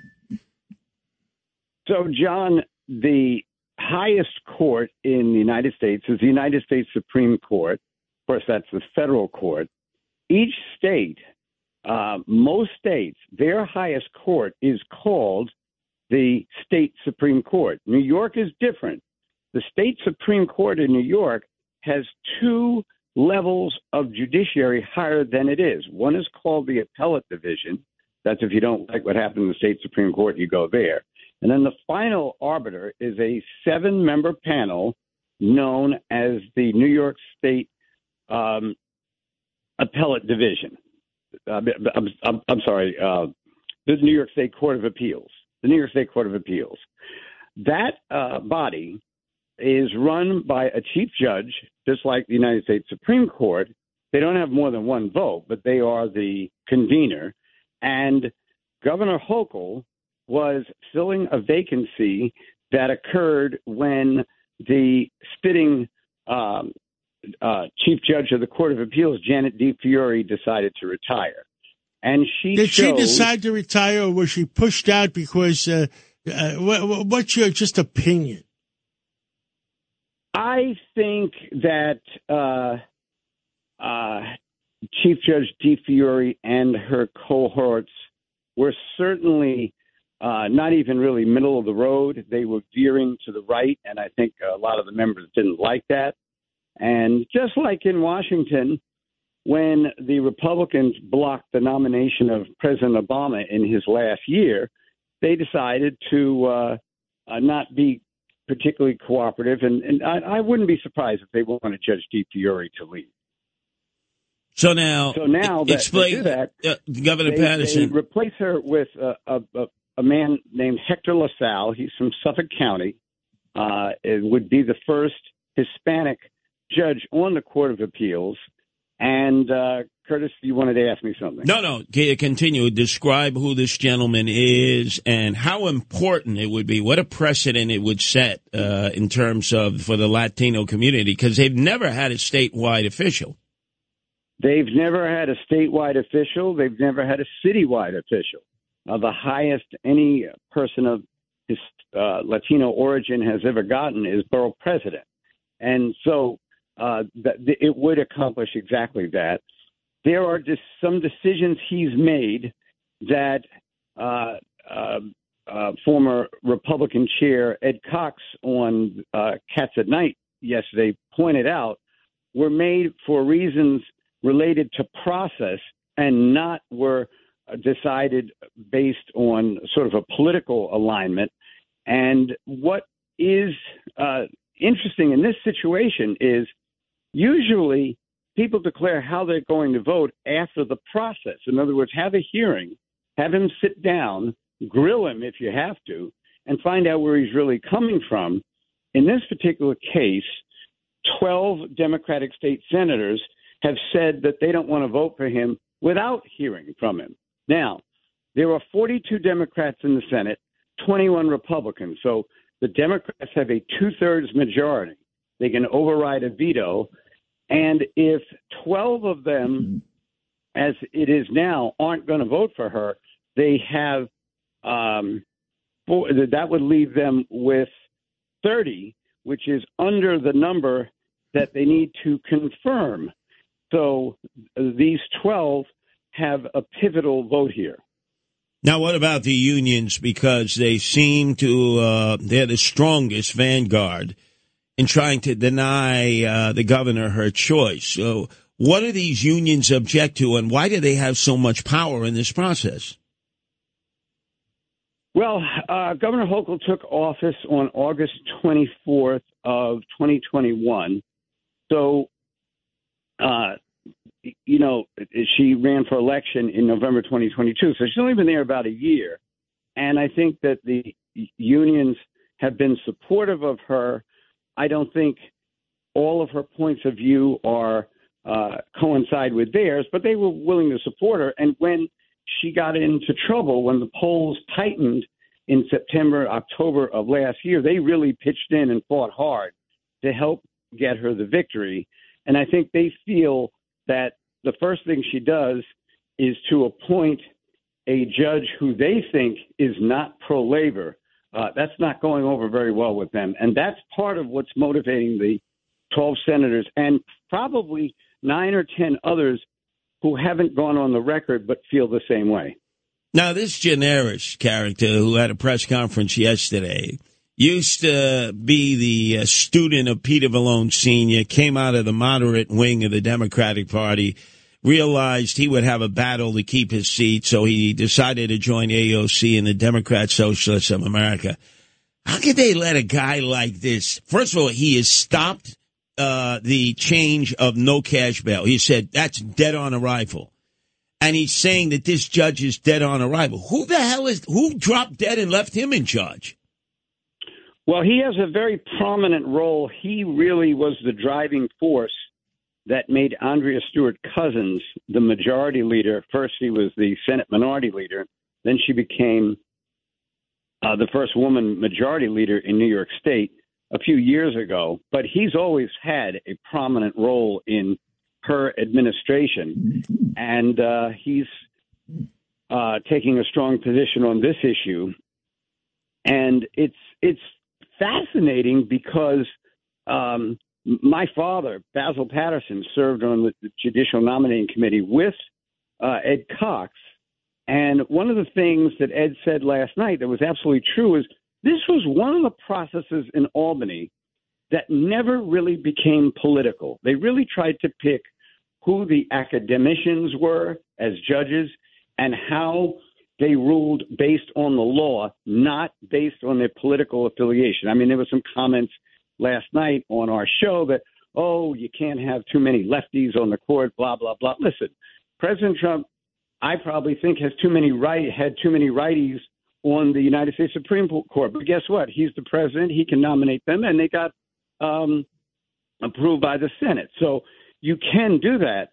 But the reality is that in this particular situation, it would take those 12 judges not voting for her to stop it. We would assume that the 21 Republican senators would vote for Mr. LaSalle because you're right, Curtis.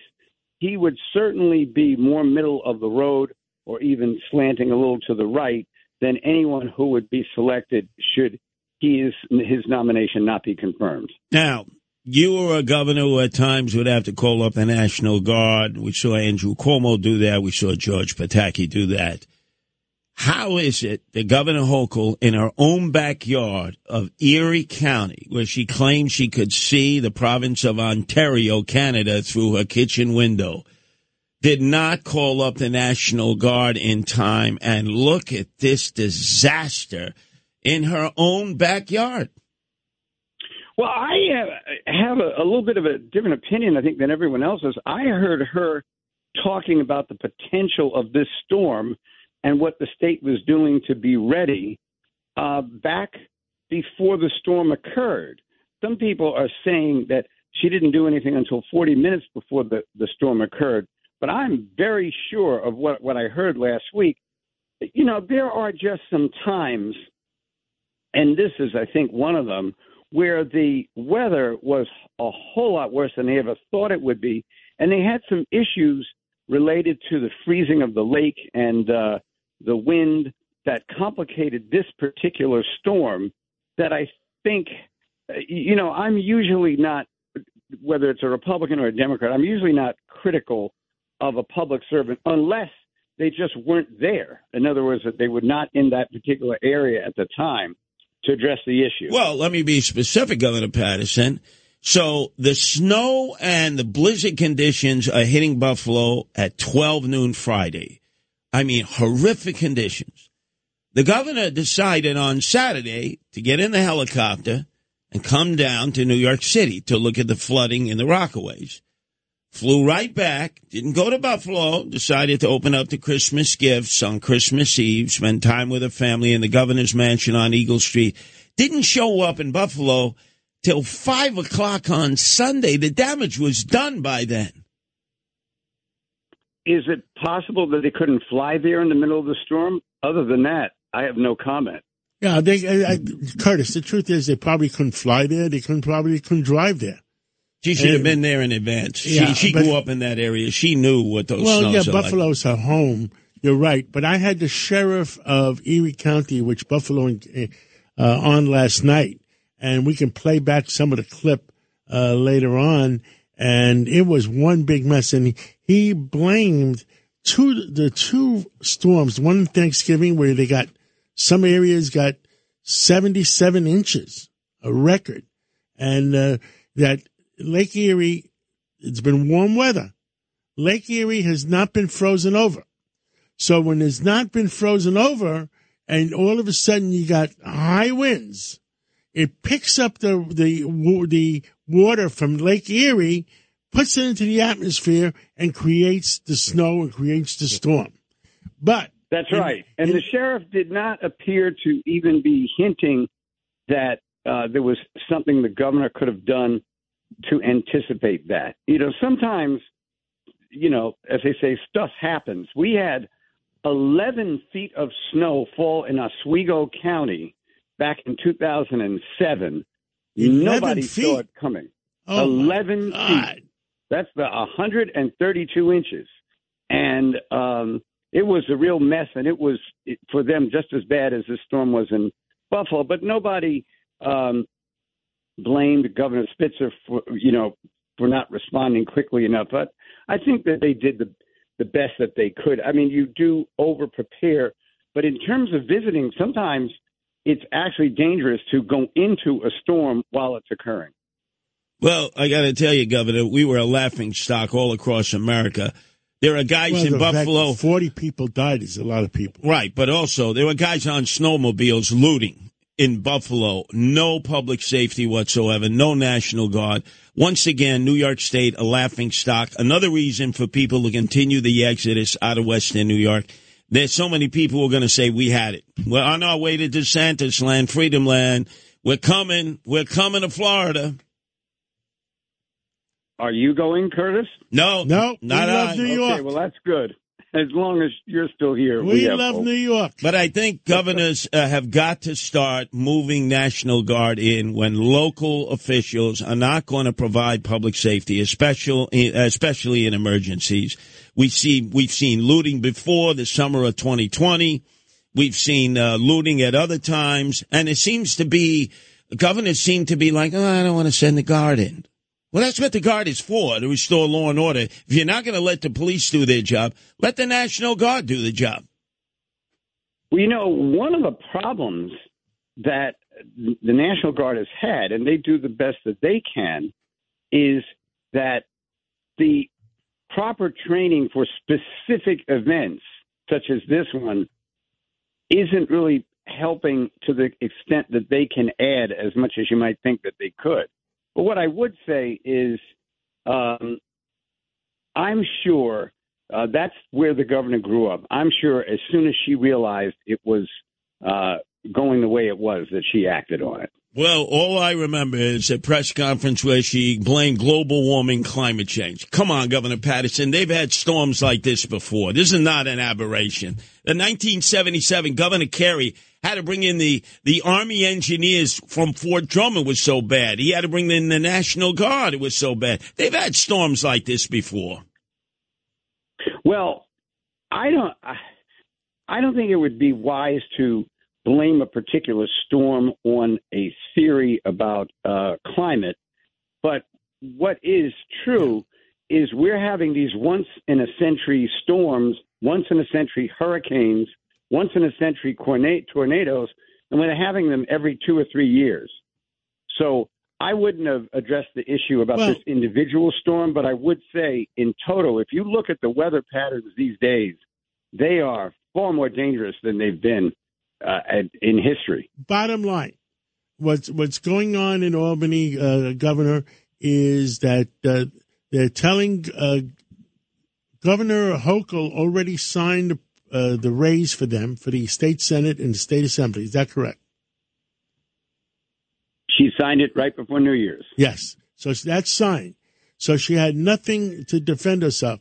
Number two, the commission gave her 7 judges to pick one of the 7 judges. She picked one of the 7 judges, and, you know, she comes from a law enforcement family. Don't forget, her husband was a U.S. attorney. and she picked the one that she thought was the best one. And number 3, the Senate shut her down and told her, no way. And one of the senators that runs the Judicial Committee says, if the Republicans plan to vote with the minority portion of the state Democratic Senate, we're not going to send it to the floor at all. That is wrong. Well, remember one thing. Only 12 senators have said they're not going to vote for her. If the governor can. But the Judicial Committee, what was his name? He ran for Manhattan Borough President. Holly? Well, the Hoylman. That's Hoylman it. Is the head of the committee. Hoylman. And he says he's not going to send it to the floor, so you can't vote on it. Well, there is a procedure called a motion to discharge, which could be brought by another member. And if the rest of the party goes along with the governor, she can get this judge approved. All right, Well, guess what? We need somebody to stand up and do a motion to discharge, because this is a lot of crap what's going on up there, and they're holding the governor hostage. All right, John. Thank you. Come back and I'll fix this. Thank you. We want you to make a comeback. We need you back in Albany. Take care, Curtis. Happy New Take Year. care. I'll see you later, Governor. When we come back, got to talk about how the Latinos have been shut out of all statewide audiences. What offices? What an opportunity We need a this is. Latino to speak about this. Yeah, and notice they're ducking for cover. Why? Because Generis is causing you to cower? A white guy from Astoria? Where are your cuones, your huevos? Tax day is coming. Oh, no. But if you sign up for Robinhood Gold's IRA with a 3% match, you can get up to $195 for the 2023 tax year. Oh, yeah. Sign up at Robinhood.com/boost by tax day to get the biggest contribution match on the market. Subscription fees apply. Investing involves risk. 3% match requires gold for 1 year from first match. Must keep IRA for 5 years. Robinhood Financial, LLC, member SIPC. This is Lydia Reports on 77 WABC. Here's Lydia Serrani. And this report is sponsored by the Seafire Grill. So there was complete chaos in Queens yesterday at the Jackson Heights Library branch. There was a drag queen story hour. So for everybody out there that doesn't know what that is, a group, they'll rent out a room at a library, and then they'll go there. And this time they had a drag queen go in. So that's a man dressed up as a woman, and he's reading storybooks, like children's storybooks, to like a group of children. So a huge protest actually broke out from both sides. And again, this was at the Jackson Heights Library. I'm talking about hundreds of people were out there, which kind of impressed me that so many New Yorkers are so passionate about this subject, because I do think it's a little bizarre that you have a drag queen reading storybooks to children. But take a listen to what some of the pro-drag queen protesters had to say about police officers. Eat your gun! Eat your gun! Eat your gun! Eat your gun!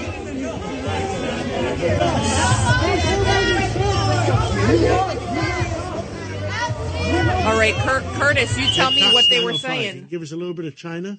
Yes, Lydia? Curtis, you tell me what they were saying right there.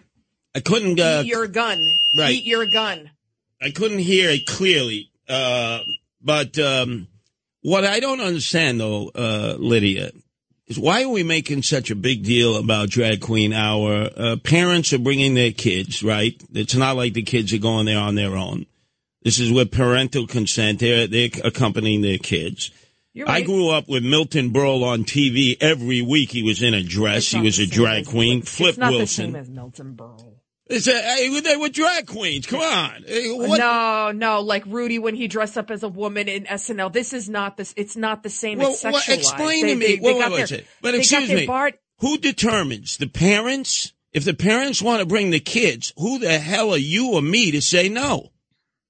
Well, that's true. It is the parents. 100% it's the parents. It's the parents. Why are you bringing your kids to something like that? And then meanwhile, that guy, Kirk Cameron, you know, from that show back in the 80s. Why am I blanking out what it's called? What is it called? What was it? You know, Kirk Cameron, the Christian. Sure. And he had the Storybook Hour. He's actually going to be speaking in Scarsdale. So his books are based on Christianity. Fine. And the people didn't want him there. No, and they I were understand, trying but to ban it and let stuff like everybody that. So. let everybody have their hour of reading it up. But if the parent is going to bring a child, who is anybody to stand in the way and say you don't have the right to bring your child to hear a drag queen read out of a storybook to the kids? I don't understand this. Since when are we cutting the parents out? We're always saying, let the parents make the determination. Let the parents. Well, clearly the parents are making decisions here. The parents are making the decisions. You're 100% right. But then I think a lot of people are upset because they don't want their taxpayer dollars going to something like this. If you're going to have a drag queen story hour, go do it in your personal home or something like that. But don't do it at a public library where you and I have to pay money to have this library, have this person come there. Like, don't use my money for your perversion. Lydia, somebody came up with a solution the other day. I forget where I heard it, where they maybe it was the mayor or somebody said it, that whatever parents don't mind having their kids taught by a drag queen should vote on it and say, okay, you can have my kids vote, do a drag queen, versus the others that don't want it. Right, but remember, do something else. This is a storybook. It's an hour of reading out of a book. The parents are bringing the kids. Then somebody else will read another book in a different room. I don't care. Okay, Yeah. But let the parents decide if they want their kids being taught by a drag queen. But why are they doing it on a public? Because it's dumb. A public library. Like, if they want to rent a room at a hall or a restaurant, go ahead, do whatever you want. Yeah. This is dumb, and this is what your city is attempting to do. Our city, which we love, there's certain people in certain positions that are pushing our city in that direction. Right, and a lot of people are criticizing because Alexandria Ocasio-Cortez, she was promoting the Storybook Hour, and I just don't. I agree with both of you guys, but I think if they want to do this, they shouldn't use any kind of taxpayer-funded facilities to kind of have these type of events. But why not have like a superhero? Why not have something better? I don't understand. Maybe these parents. in Classroom B. Classroom A will have... You're right. They should have their own. Yeah. That's fine. Yes. If you're going to use my taxpayer dollars for the drag queens, then have another Storybook Hour for the parents that don't want the drag queens. Let them be in training to be drag queens themselves. I mean, whatever. Yeah, but by having all these demonstrations, all you're going to get is more of this, Lydia. Now, tell me, more Lydia, and more of it. You texted me before. Tell me about Hershey's. What the heck is going on? See, I was going to talk about this, but I don't know enough about it because, a lot of Mikolos would know more. That's why I was like Well, just tell us what the title of the story was. Hershey is being sued for allegedly selling lead and cadmium-filled dark chocolate. Pennsylvania-based chocolatier Hershey's has been sued by a consumer for allegedly selling these chocolates with these, again, it has lead and cadmium. So I don't know. A lot of products have, low levels. Well, the thing we always talk about, and me and you talk about it at 5:00, is I take a blood test every 4 months, 5 months. Yes. And one of the items we always check is the lead. What's the three items? Mercury. Arsenic and mercury. Because if you eat a lot of fish and your mercury count goes above 10, well, it's not good for you. Right. So this guy, he's claiming that had he known that Hershey's had low levels of these two metals, lead and cadmium, he would have never have bought it. But then I don't know for sure because a lot of our products, like fish and so many different products that we eat have these low levels of these chemicals and metals, but he's saying it should have been disclosed. So had he known, he wouldn't have purchased it. Well, but of course, Hershey's going to say it's safe levels. For the 5:00 hour, why don't you do your research on those two chemicals and see how bad they are for us? Of course, cadmium and lead poisoning. Lead is very bad.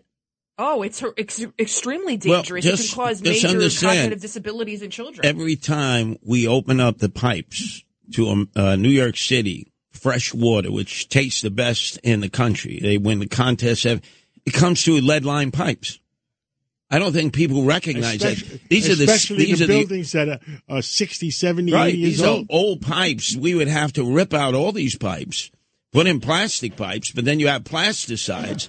So if it's not one thing, it's another thing. But I would just suggest everybody opening up their faucet, because they're not going to always go out and get bottled water. You're going to get a certain amount of percentage sometimes of lead because of the piping that comes all the way from the reservoir to the aqueduct. Get a blood test. Make sure you take a reading on your lead, on your arsenic, and mercury. On the mercury. You know, remember I had high arsenic count, and we were joking around. Is Margot trying to poison you? No. It's the fact was I was drinking a certain water, and I'm not going to mention it on the air. And when I drink bottled water, I must have drank 5,000 gallons of that water that summer, and it has arsenic in it. And I stopped drinking it. 90 days later, I took another blood test. The arsenic was gone. Now, question, John. From time to time, Hershey's will do a promotion where they'll have a young lady or a young man hold a basket full of Kisses, the Hershey's Kisses, and give you a sample.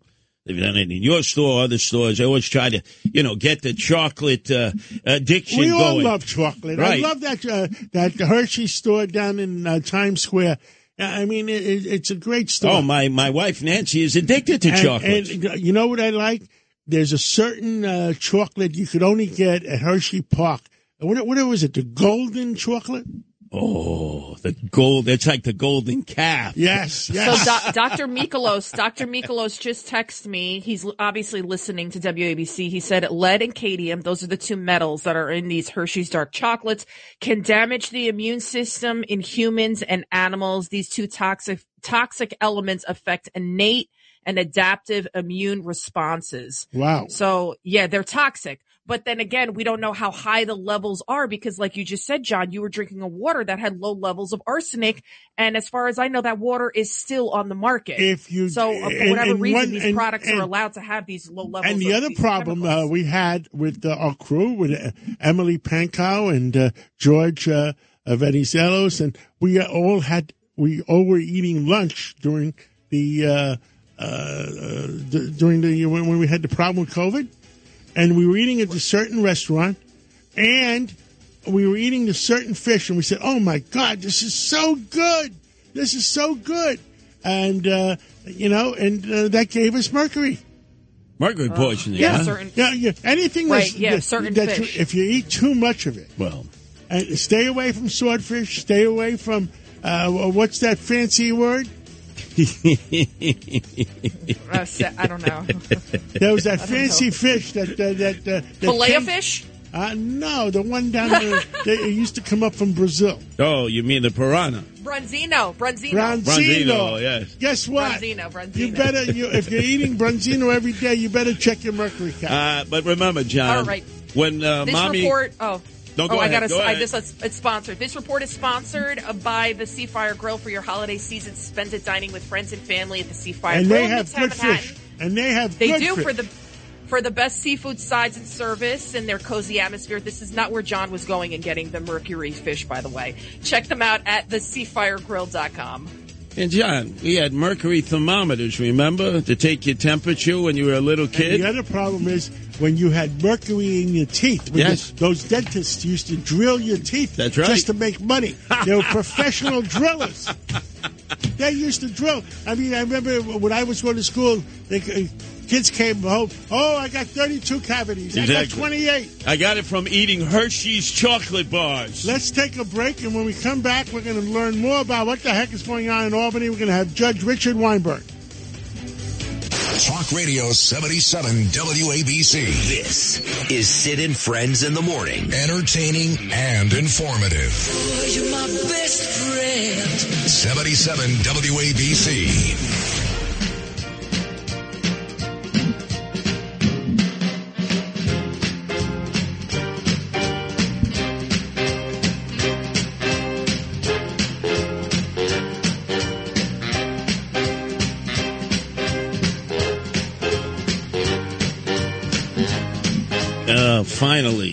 Finally, you get some music that you guys are actually bebopping to.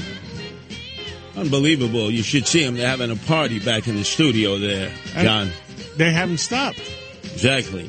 Now, I understand we have the eminent judge on the line. Judge Richard Weinberg, 15 years with General Counsel to Speaker Peter Vallone, who was one common sense guy, and then 15 years Supreme Court Justice. And now he's 6 years in of a 15-year sentence at Red Apple Group General Counsel.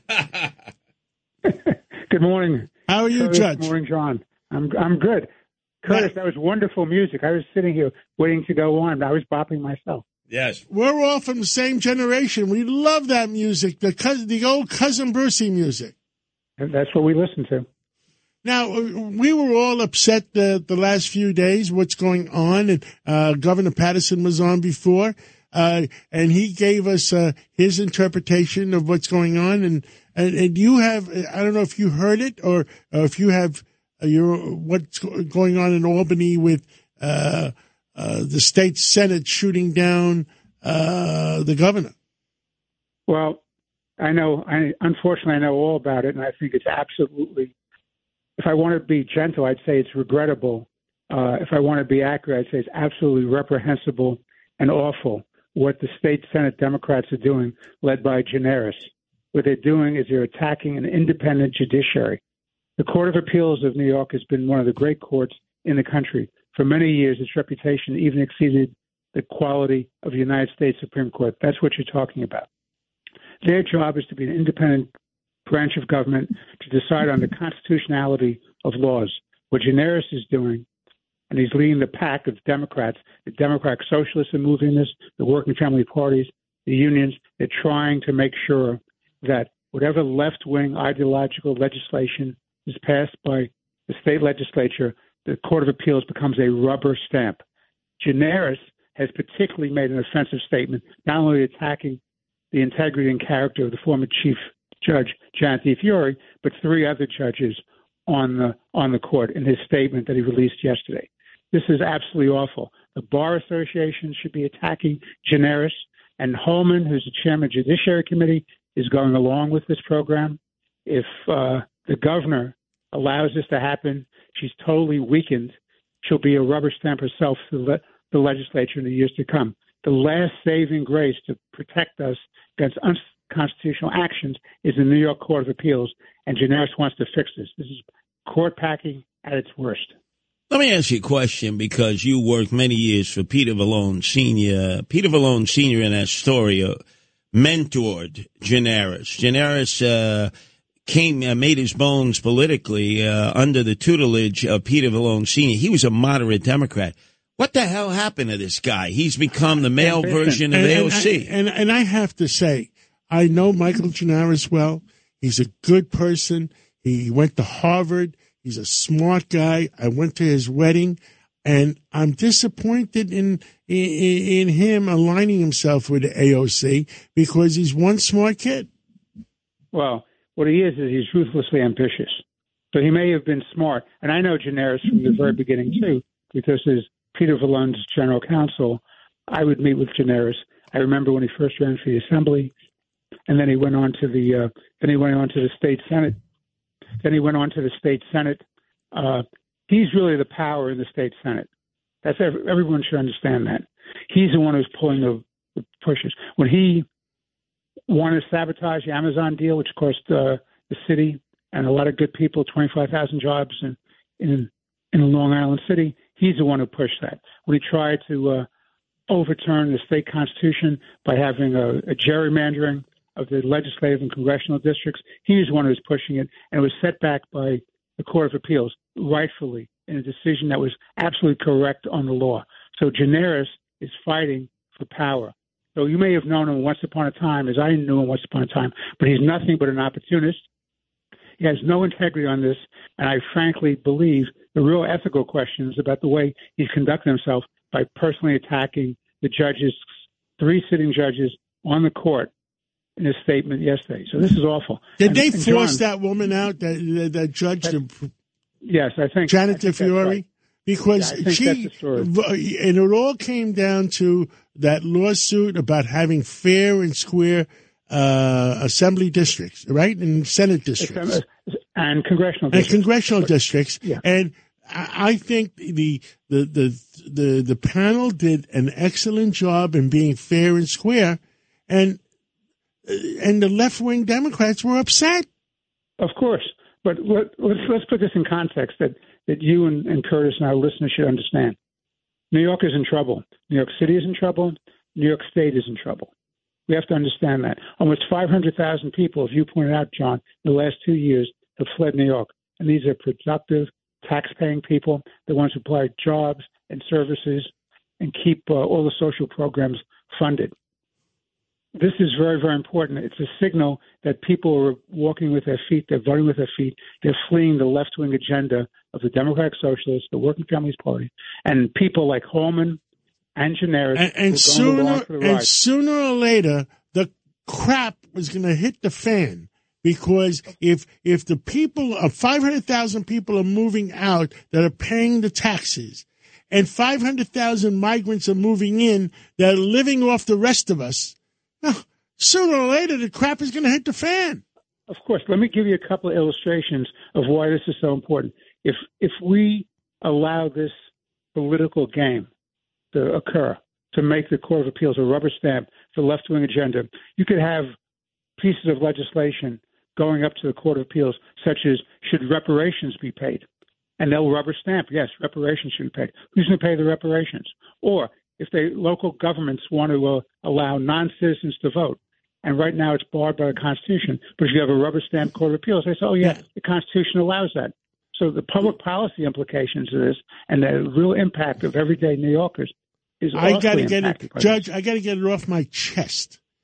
In 20 years, Venezuela, the richest country in South America,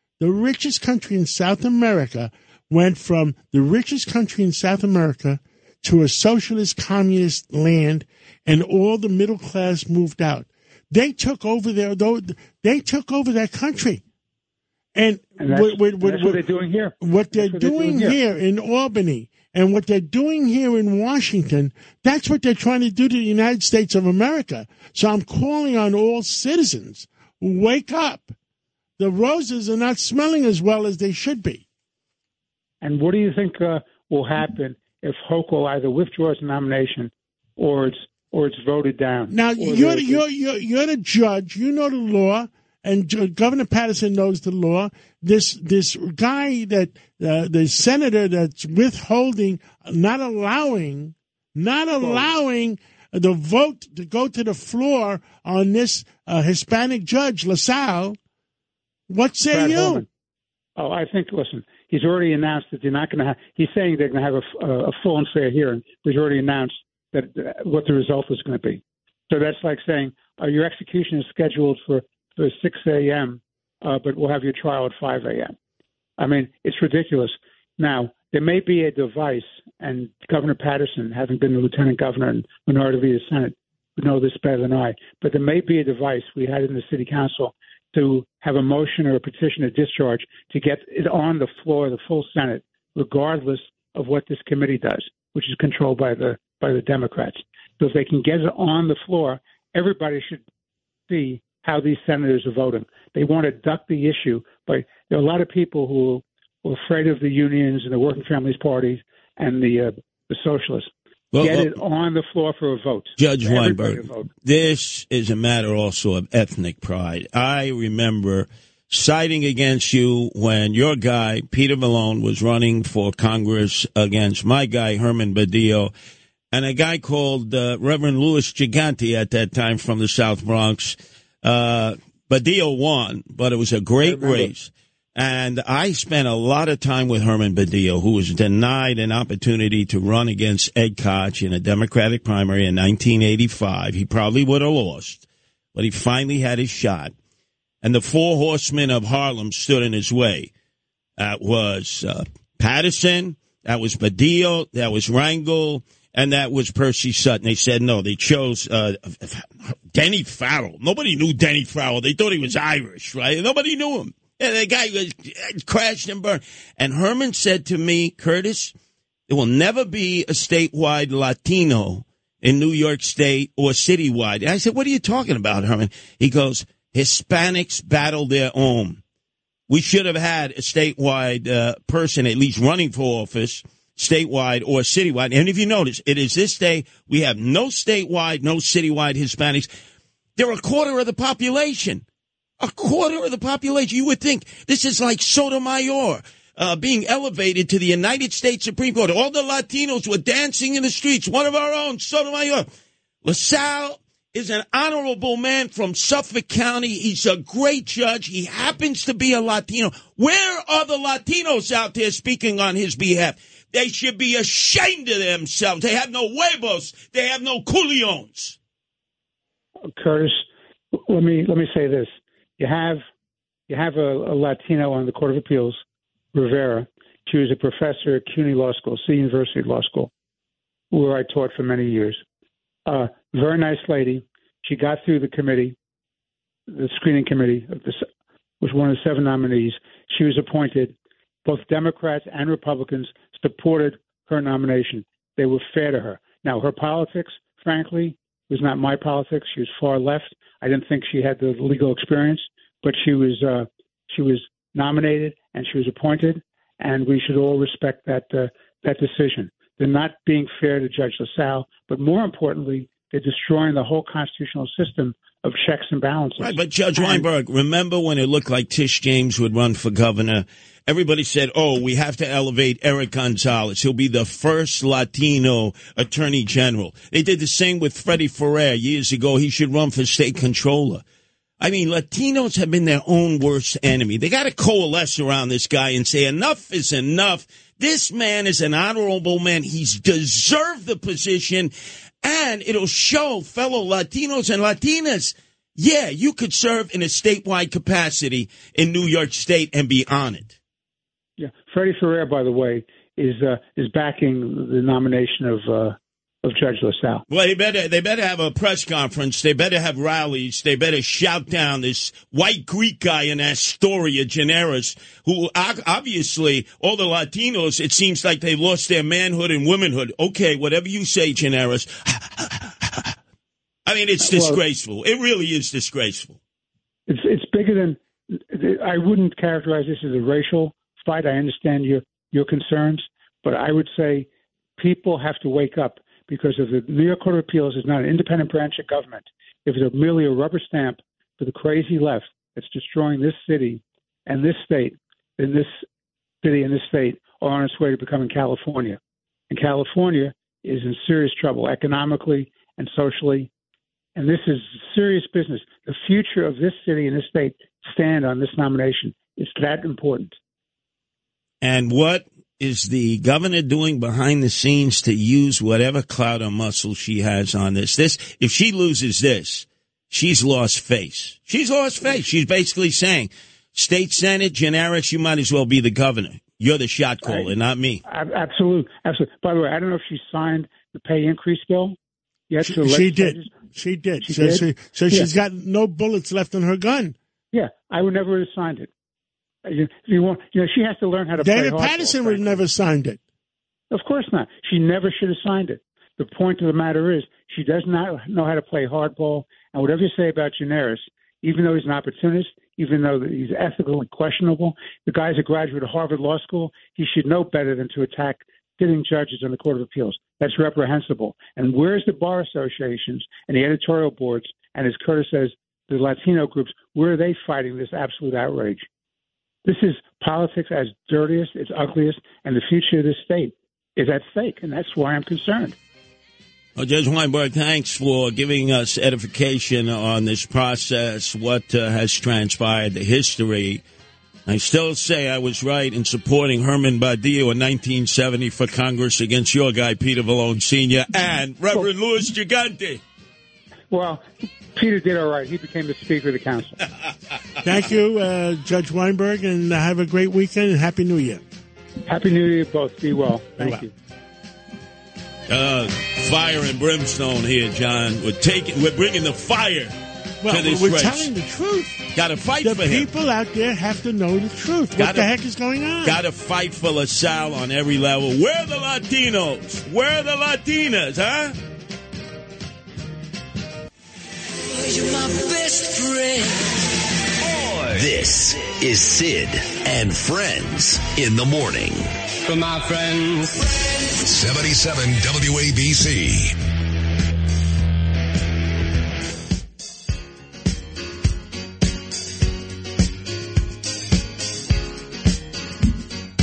Well, the music continues to be good.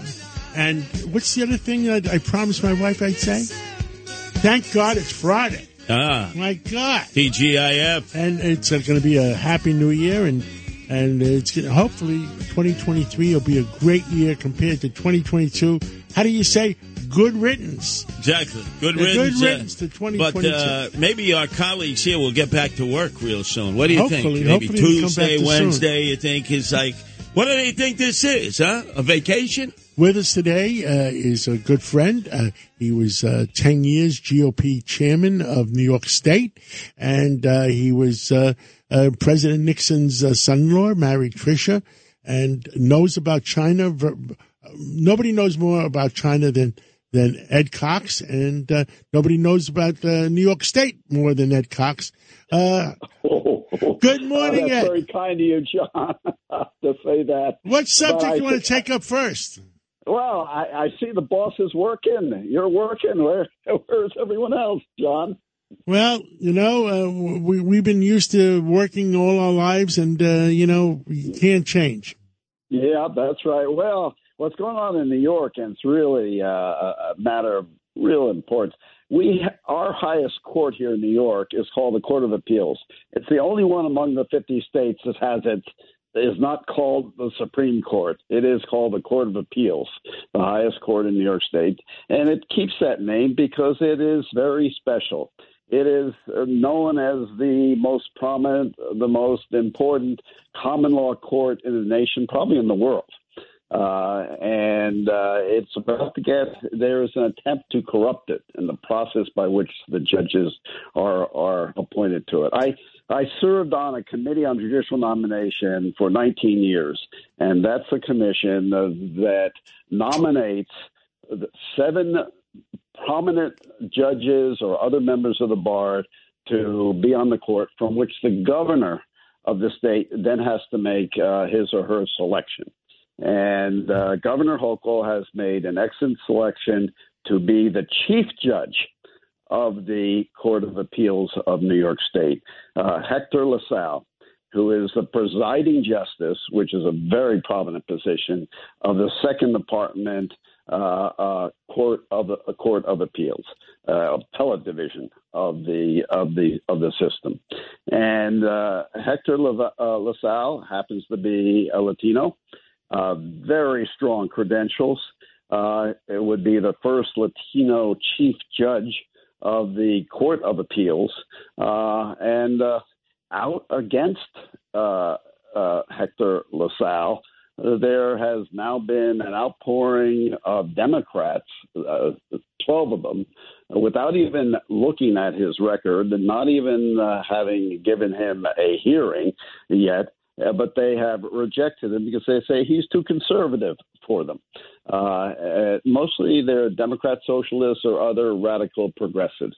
And they've been joined by the chair of the Judiciary Committee. But it appears that Governor Hochul is standing by his nomination, and it's going to be a very interesting process between now and January 23, when the state Senate must act. Now, Chairman Cox, you're an expert on mainland China, what I call Red China. As of January 5th, the Biden administration is resuming flights. That means you're going to have Chinese citizens who are flying into America. Now, they claim they're going to have to pass a COVID negative test first. There's 250 million people who are now COVID positive in China. And that number... 250, huge. 250 million people, and it's growing exponentially. Yeah. This sounds to me insane because we're going back to when John did that first interview in January of 2020 with then Dr. Fauci, who had said, no problems, let the flights continue in, even though the virus was there. What would your recommendation be? Yeah, Curtis, it's not just the danger of increasing the impact of the variant of COVID that's now here in the United States, that presumably is the same as that in China, and you have a huge influx without testing them, without requiring testing. That would be terrible in and of itself. But the danger is that with 240 million people having it and traveling around China, which has their vaccines not been affected, there's no natural community because of their lockdowns, they could create new variants. And if a new, more pernicious variant came into the United States, that would be terrible for the spike up in COVID that is expected at this time in the winter, and what would happen, the danger of it, that the vaccinations may not work, et cetera, et cetera. Now, Chairman Cox, also the Red Chinese government is buying up enormous acreage of farmland throughout the United States, from coast to coast, North Dakota, South Dakota. It's just buying every acre that's up for sale. This does, I think, not spell well for us. What, if anything, could be done to stop this? Well, I'm not sure what can be done to stop it. Interesting, they're buying acreage near our military installations. So this is China really infiltrating from a military spy point of view on what's going on in military installations. But China is getting very aggressive. You saw recently the way their planes and their ships were invading the territory, waters and air of Taiwan, threatening it, flying within 10 yards of our reconnaissance flights that were over international airspace, et cetera. One of those reasons, I think, is that their economy, it's not just the COVID that's hurting their economy, it's President Xi's communist doctrine and his desire to bring all power into the party and into himself that is causing an economic decline in China. Private businesses are getting crushed. They say, businessmen who object to Putin are getting pushed out of the windows in Moscow. In China, they say they're jumping out of the windows because their businesses are being destroyed by edicts from President Xi. And as the economy goes into decline, the deal with the people of China and the Communist Party, the deal is as long as there's prosperity, then the people will go along with the present emperor, if you will, the Communist Party and President Xi. But if the economy is declining, then he's going to get to be more aggressive militarily and try and appeal to China's nationalism and saying that the greatness of China, restoring the greatness of China. Well, now, recently we saw him in Russia, right? Right, but we saw him installed as emperor for life. It was a huge ceremony. His predecessor was sitting right next to him, and the security, security guards yanked him right out. Now, I gotta believe that was done purposefully to send a message to the world. I gotta believe that. It's a little bit more subtle than that. What was going on? It's interesting. What was happening is Hu Yabang, his successor, Hu Jintao was his predecessor. And by custom, he's sitting there next to him. A deal had been made when the elders get together at a beachfront called Bedehe outside Beijing, and they gather there and they really decide what's going to happen next year, what's going to happen to leadership. And they all acceded to Xi being the leader for a third term, which is against the Constitution of China, and as you say, emperor for life. But they did restrict him in certain ways, and he was supposed to do certain things. Well, he double-crossed them. What he did was he elected all of his own flunkies to be on the standing committee of the Politburo. That's the 7 people who really run the show. and the Politburo itself. It was all his own people. And that was all in little red folders that were on everyone's desk who was Central Committee that were about to vote on it. And they were not supposed to open them up. Well, Hu Jintao, the former president, actually started to open it up. And if he saw it, he might be amazed. Well, this wasn't the deal and might start making objections. And so two of President Xi's aides lifted him up and took him out. Lifted him up and took him out. Well, just like in the movies. Yeah, like Eddie Hawk tied him and took him right out. You're gone, buddy. Now, I mean, is this coming to the United... Ed Cox, you've been in Washington forever.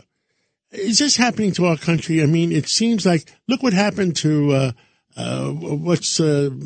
Strong? George Santos? Yeah, George Santos. First of all, John, yes. I served in the Reagan, but I commuted down there. Don't accuse me of being in Washington for life. All right. I won't give you that sentence. All right. I'm talking about Roger Stone. Oh, Roger Stone. And the other guy. They get arrested. They get arrested. The FBI sends a SWAT team to arrest them. And he goes straight into jail, straight to solitary confinement, et cetera, et cetera.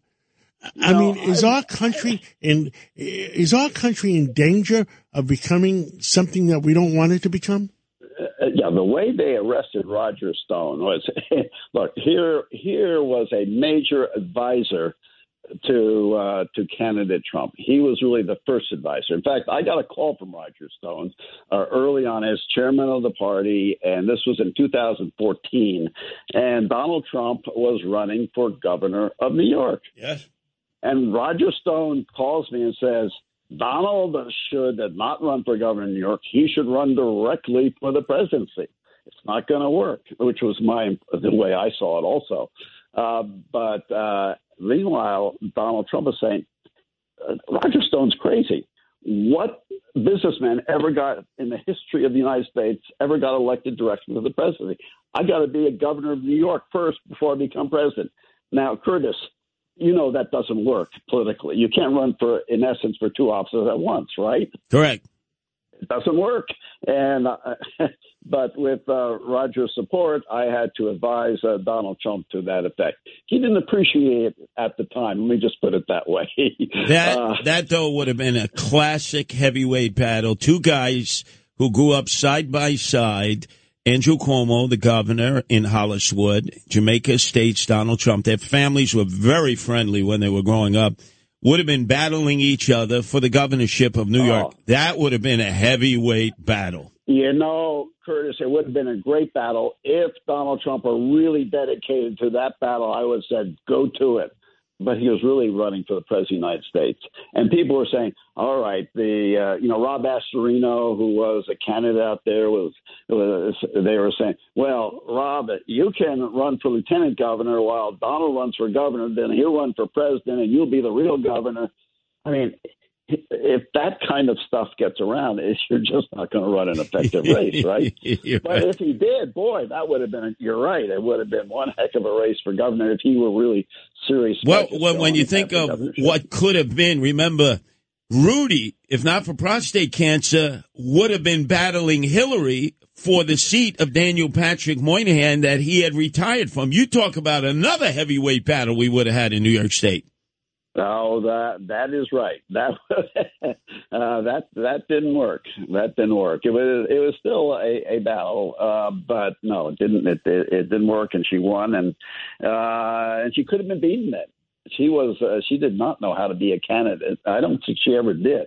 Really. Very quickly, Chairman Cox. Before we go, I've never, in all the crazy candidates that I've seen run for office nationally, never seen anyone like George Santos. What are the Republicans to do with this guy? I don't even know if his name is George Santos after all of this. We don't know, but the fact is he is now a congressman-elect, and if he has not done anything illegal, and believe me, The feds are looking at him, and the state prosecutors are looking at him. But if there's not done anything illegal, he'll be sworn into Congress, and the people will have to decide 2 years from now whether it matters or not. All right, regular contributor to the 5 o'clock roundtable discussion at John Catsimatidis, former chairman of the New York State Republican Party. Ed Cox, thanks for your contribution. And Thank you, Ed. Thank you for telling it like it is from the street. Happy New Year. Thank you. Radio 77 WABC. Sid and Friends in the morning. 77 WABC.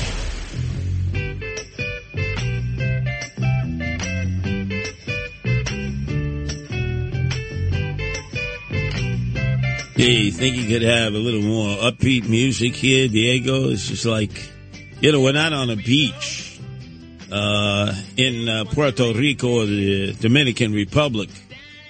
We're here in New York City. The ball is getting ready to drop Saturday night. You don't want to go anywhere. You want to be listening to WABC. If I can, John, let me just let everybody know. Tell me what you're going to do at midnight. Well, first we have the day of entertainment, as we always have, Saturdays and Sundays. So you have Vinny Madugno. Cousin Vinny, I call him. Right, 5 to 6. Then it's Cousin Brucey, 6 to 10. Then it's Tony Orlando and his brother from 10 to 12. I will have been in Times Square, as I am every year with the Guardian Angels patrolling, because there are always problems. And then I will get back here in time as the ball has dropped, and then be able to tell everybody what was going down in Times Square, and then just start beginning the whole year with live and local programming again, which other stations don't do. They don't do live and local programming. We have the whole weekend is live and local, and people love it. And your numbers at night at 3 o'clock in the morning, 2 o'clock in the morning, 4 o'clock in the morning, you and Dominic, record high numbers. Yeah, Dominic did a great job in filling in. We were like an amoeba. Part of Dominic was Frank Morano. Part of me was Frank Morano. As he was at his wine and cheese testing event here in Atlantic City. Hey, pal, I would much rather be here at WABC than Atlantic City, that's for sure. Because what are you going to do there? Lose your money. Shooting craps at the Borgata. But speaking of shooting craps, when you fill out your tax returns, you don't necessarily expect that they're going to be entered into the congressional record of the United States government. Well, as Gomer Pyle used to say, surprise, surprise, surprise. 6 years of Donald Trump's personal tax records are going to be entered into the congressional record as of today? That is wrong. That's what they're saying now. And the other thing that happened, front page of every newspaper in the country, they're subpoenaing Donald Trump. Now they're saying, people are saying that, maybe that was a Democratic trickster because of the elections. Well, that was for January 6th committee. You're right. Full page headlines all around the world. Donald Trump was subpoenaing you, and then all of a sudden, they dropped it. What page? Yesterday, on Thursday, I think. What page was that? I don't think it was any page. Page 49, maybe. They dropped the subpoenas, and I wonder if they apologized. It was all crap. It was all a show. Act 1, Scene 2, Act 2, Scene 1. I mean, they were putting on a play. I mean, but the American people, a lot of them are very smart, and they know that. But a lot of them don't realize that they're being crap to.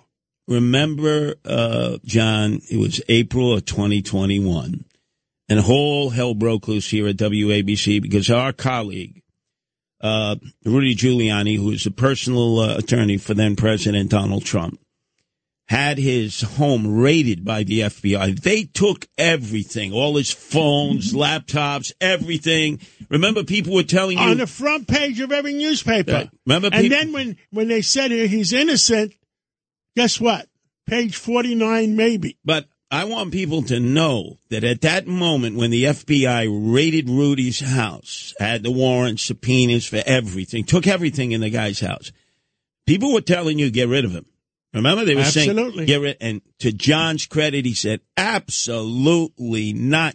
You said, look. I'm in this country that says you're innocent till proven guilty. That a lot of people, they never heard that story. The pressure was intense. I got to tell you, when Rudy endorsed me for mayor, which was a few weeks after, people were telling me, you don't even want to be standing there with Rudy. Any minute, the FBI is going to come arrest him, and, he's going to be sent to Gitmo, right? Oh, my God, look at it.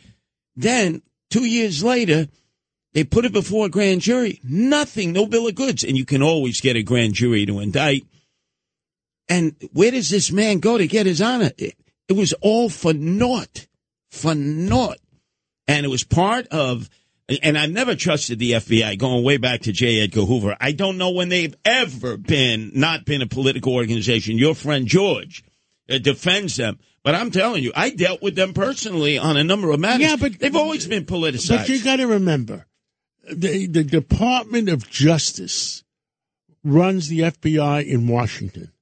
The Department of Justice has their own hit squad that they call FBI. Yeah.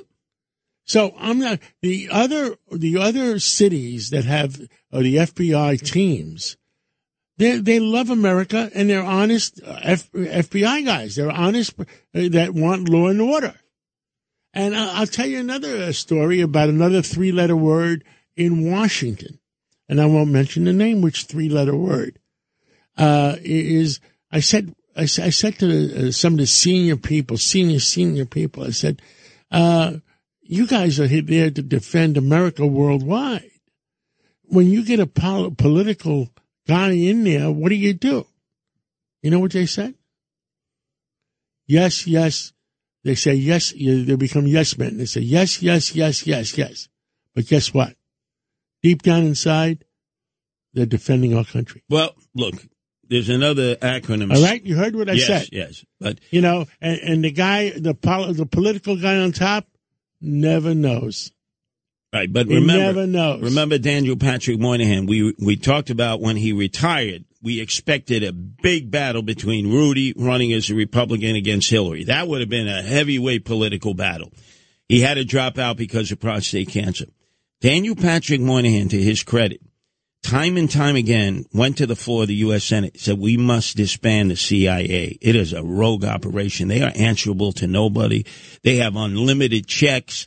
They walk around with suitcases full of money. Then it's got to be abolished. And everybody said to him, whoa, CIA. And ever since that day, I've referred to them as criminals in action, our criminals. But they've been wrong on everything, John. They were wrong on the Bay of Pigs. They were wrong about weapons of mass destruction in Iraq. They've been wrong on everything. I think you need them.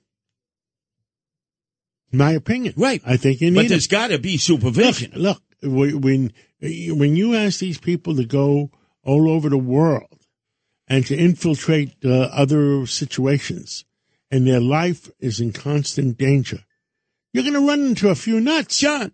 You're going to run into a few nuts. But they told us, don't worry, the Taliban won't get back into Kabul for another year and a half. CIA.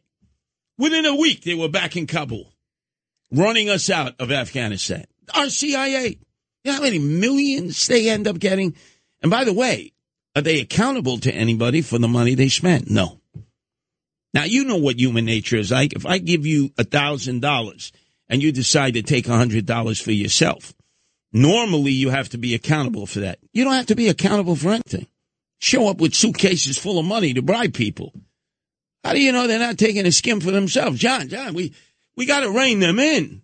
You know, when Trump kept talking about the deep state, you said, come on.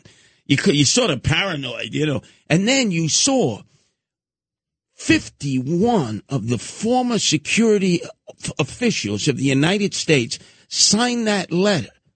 It said it was a Russian plot of disinformation, the Hunter Biden laptops, John, that our own Rudy Giuliani brought to the federal attention. Every agency, he knocked on doors. And they say, oh, that's Russian disinformation. Now, how many years later? Well, no, that's true. There's no Russian disinformation there. I don't trust them, John. I just don't trust them because there's no accountability. There's no supervision that we know of. There's no transparency. Don't trust them. And we saw what they did to Rudy. They said he was a Russian stooge.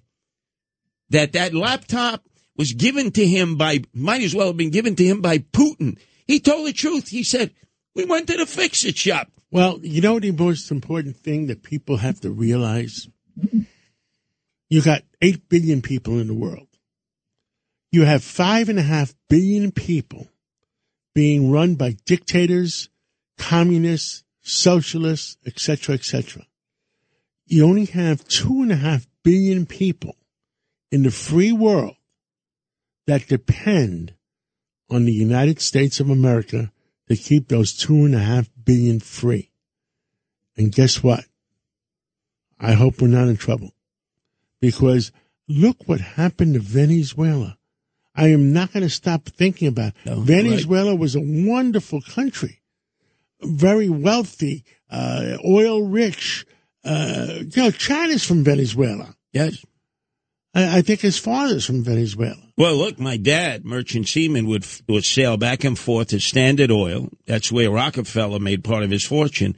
The oil in Venezuela. They were oil rich, like you said, an advanced society. And then they went in the direction of Cuba, and look at what happened to them. Cuba wants Venezuela, and Venezuela wants Cuba. I mean,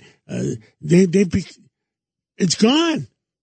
And what they're doing in Washington by putting people in charge like Buttigieg that doesn't know his left arm from his right arm, putting people in charge of Homeland Security that's not defending our country. I'm worried about the United States of America. You want to know how I feel? I feel I'm worried about the United States of America. You know, in 2026 is going to be our 250th year. 2076 is 300th year. Me and you are going to be okay. You know who I worry about? Our kids and grandkids to come, both of us. You got young kids. Well, when we come back, I want your predictions for 2023, because I hear all these so-called experts about the economy, business, jobs, and I see they're reading from the teleprompter. They don't know anything about anything. They don't know crap something. You've lived this life. You've come from nothing to become something, the American dream that so many aspire to, that so many eventually will achieve.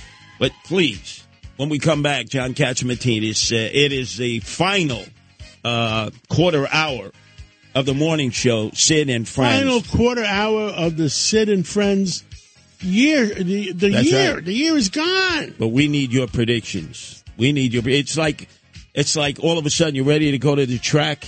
You're expecting the predictions of what to do. Because it's like a race. I will talk about it. Excellent. Don't go anywhere. WABC. And then afterwards, Lydia Serrani. Live programming, 10 to 12. No oldie, moldy, best of, worst of. Then I come back 12:15 to 1. We begin the cycle all over again. It's Dominic Carter in the house from 1 to 3, substituting for Lieutenant Colonel Greg Kelly. It's our Kumbadi Cheech, Rudy Giuliani. And then it's Anthony Weiner from 4 to 5, substituting for James Golden. And who's back at 5? With newsmakers galore, John Catsimatidis with his roundtable discussion. It doesn't get any better than that. Keep it right here on 77 AM WABC. Talk Radio 77 WABC. This is Sid and Friends in the Morning. Entertaining and informative. Oh, you're my best friend. 77 WABC. About time. About time. Ain't no mountain high, ain't no valley low, ain't no river wide enough, baby. Right there from the hill of Athens where civilization was born, we have John Catsimatidis, who, although he'll claim to be part Italian, part Jewish, predominantly, can I make this statement? You're like 98% Greek. Am I right about that, John? No, I'll tell you it is. 28% Italian. All right. 60% Macedonian Greek. Whoa, don't forget, my mother was from Constantinople. So that's northern Greece. Alexander the Great. Maybe I'm related. Wow. So. And 6% Jewish. So what is that? 28 and 60 is 88 and 694. And 6% miscellaneous. Oh, boy. I guess, my relatives must have had if you were to choose, just as a prognosticator, would you have wanted to be an Athenian or from Spartacus? I think I'm a little bit from Spartacus. I'm a little bit of a warrior. Yes, you are. You know, I'm the nicest guy in the world, but if somebody crosses me, the end is near. That's for sure. You're out of business. So, we've got the great Greek philosophers, Plato, Aristotle, Socrates, my favorite, Diogenes. But right now, the ball is going to drop Saturday. I'll be here when the ball drops. I'll be in Times Square with the Guardian Angels, and then broadcast till 6 in the morning. We're going to continue the cycle. But I think our audience, regarding your prowess, your experience, the many battles you've fought, what do you foresee in 2023? Well, I think our country, our people, our America, we're being conned in many, many ways. This whole thing with climate change. Look, I believe that we should worry about our climate and do the right things by it. But the Earth has existed for 3.5-4 billion years, and the Earth has made its own adjustments. Dr. Sky was on yesterday, and I think I recorded him for the weekend. And when the Earth's revolves around, was slowing up, guess what? It just speeded up to catch up with itself. Mm.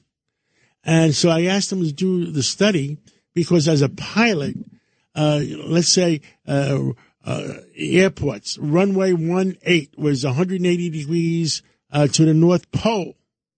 What does that mean? And it was shifting a little bit. The North Pole was shifting, and they changed some of the airports. Some of them might have went to 190 degrees. I said, is that shifting back, or is what's happening? The other thing with the American people being conned is with this wind power and with this solar power. That is great. You know, if you can heat up your hot water with solar power cells on the roof, that's great. But between the cost of the solar cells and the amount of heat you get for the hot water, somewhere along the line, it's not that much money saving. And then nobody tells you that if you have a hailstorm and the solar cells are broken, who's going to pay for that? Mm. It's not the insurance company. And the wind power. There's just so much you're going to get. So right now, fossil fuels, nothing is going to change that. This crap with electric cars, the American people don't want electric cars. I don't care.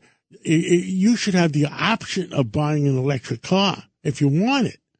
But for Washington to force General Motors, short to stop, because that board of directors is going along with Washington to, and Ford I don't think is, to short General Motors to say, we're going to make all electric cars by 2030, 2035.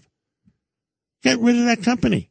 Then now, you know, the American people, they have changed the estimates. There were estimates that, 20 to 70% of America is going to be electric cars by 2030, 2035. Well, they changed it now. Mm. Well, maybe 10 to 40, not 20 to 70, 10 to 40. But I would assume, John. This is, look, you want a Maserati? Get a Maserati. You want an electric car? You want a Tesla? Get it. All right, but you can't force the American people to buy that crap. Right, but we're decommissioning nuclear power plants all throughout the country. Subject.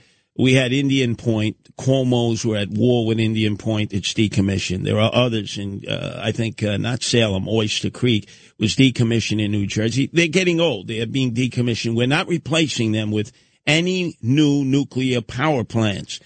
Where are they going to get all this electricity from for electric cars, electric homes, electric everything? First of all, our grid system needs fixing. Mm. because if something happens to the grid system, then if you have electric cars, if you have electric stoves, and electric for everything else, guess what? The country comes to a standstill. Right now, we have gasoline cars, we have gas stoves, etc. We have options. Yes. The country doesn't come to a standstill.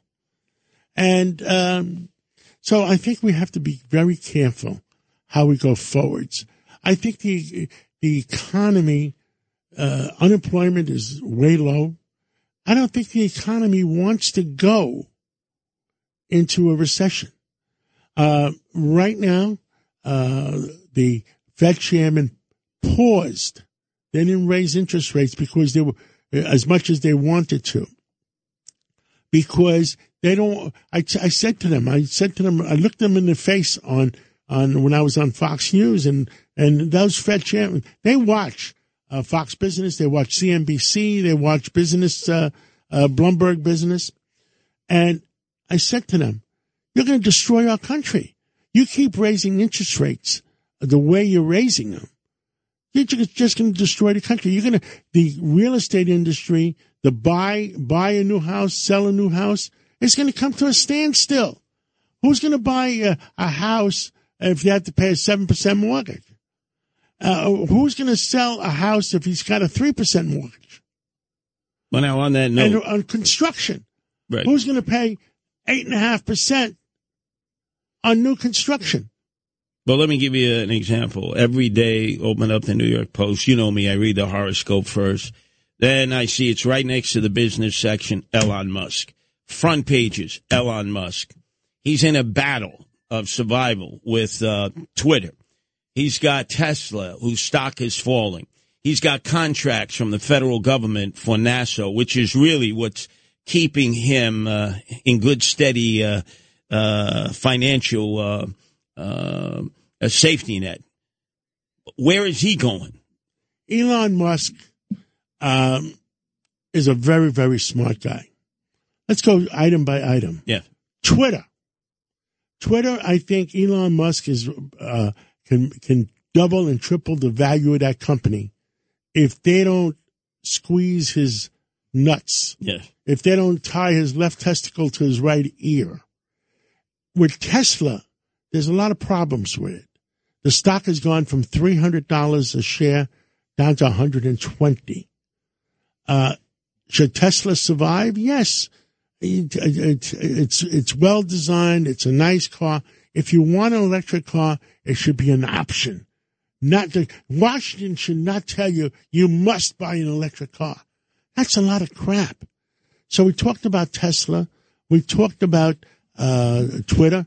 Now, the news that is not making front page, the Russian cosmonauts are in trouble in their space station. Mm.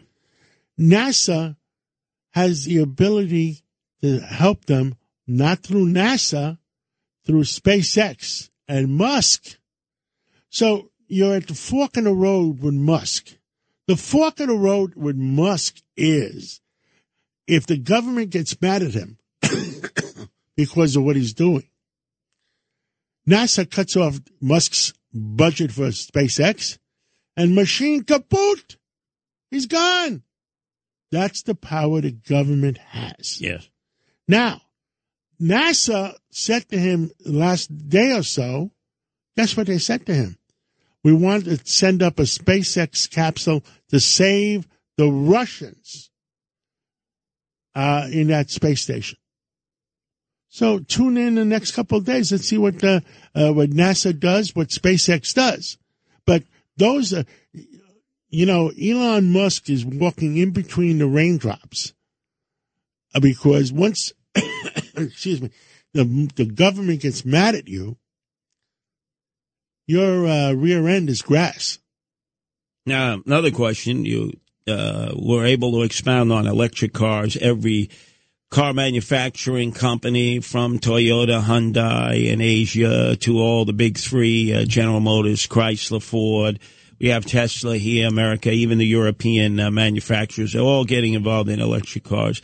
and they're all removing AM radios from their cars, their vans, their trucks.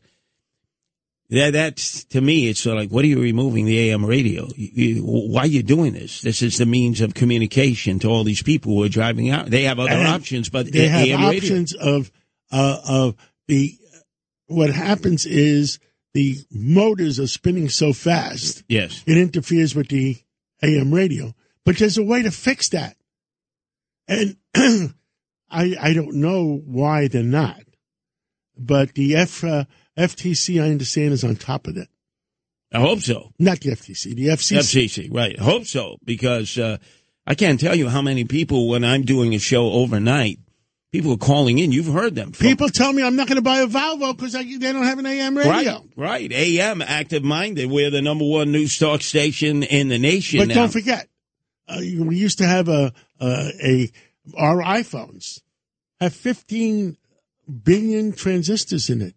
Our iPhones is also an AM radio. Yes. All you have to do is just press the button on 77 WABC, and worldwide you get WABC, the whole world. Right. When I ask people overnights, when I do the other side of midnight, Saturday mornings from 12 to 6 and Sunday mornings 12 to 6, I'm getting calls from Buenos Aires. I'm getting calls from Melbourne. I'm getting calls from near Baghdad. These are New Yorkers that left, and they still love New York, and they want to hear what the heck is going on. And WABC is going to become an international station. Global. Yeah. And, WABC will always survive and will always do well. Why?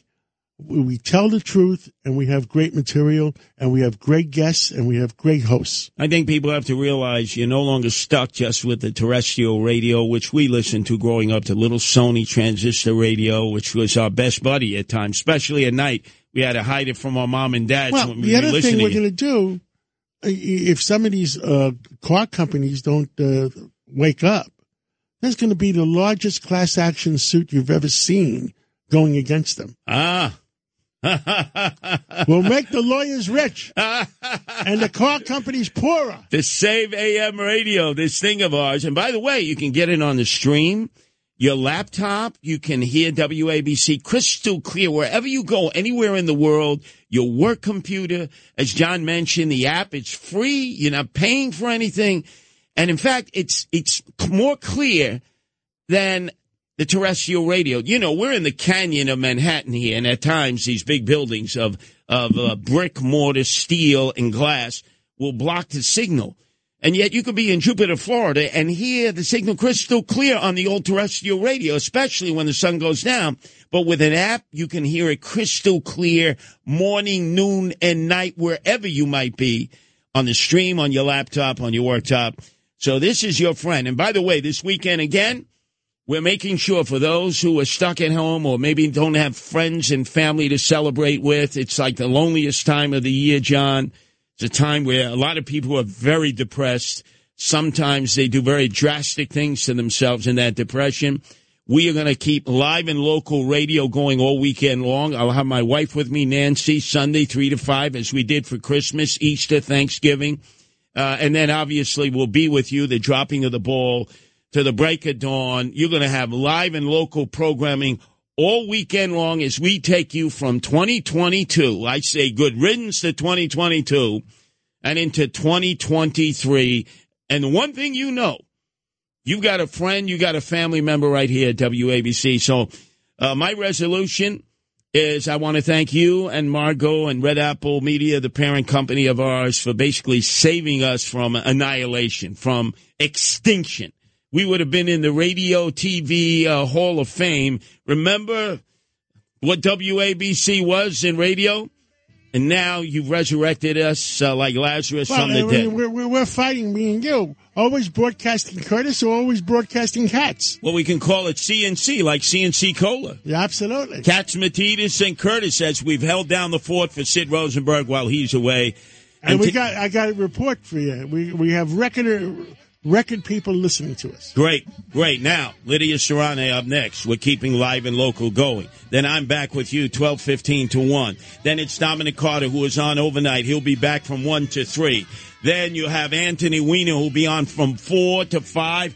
In fact, Rudy will have a surprise from us. You know where he may be broadcasting from, John? Where? Mar-a-Lago. Oh, my God. So you don't want to go anywhere. And then the newsmaker himself extraordinaire. You've been making news all weekend long with your many guests, John. The 5 o'clock roundtable discussion where, again, you found George Santos, who was in hibernation. He gave his first interview, and he hasn't shut his mouth since. You created a monster there, John. Unbelievable. Let me tell you something. We have a lot of hardworking people, and WABC is always on. If you're lonely at 1 o'clock in the morning, 2 o'clock in the morning, 3 o'clock in the morning, it's always going to be Morano or Curtis, or now Dominic, too. That's right. Hey, our colleagues out there, time to get back. Time to start working on Monday. Let's start the new year all over again. No gold bricking, no slacking, no deadbeats out there. It's 24/7, 365 with the number one news talk station. Your friend, your family, when you may not have any, WABC.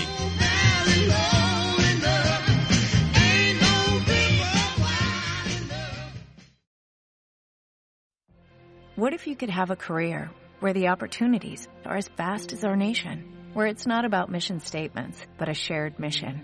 At U.S. Customs and Border Protection, we go beyond to protect more than borders. From ship to shore, air to ground, cities to local communities, CBP agents and officers are keeping people safe. Join U.S. Customs and Border Protection and go beyond for something far greater than yourself. Learn more at cbp.gov/careers.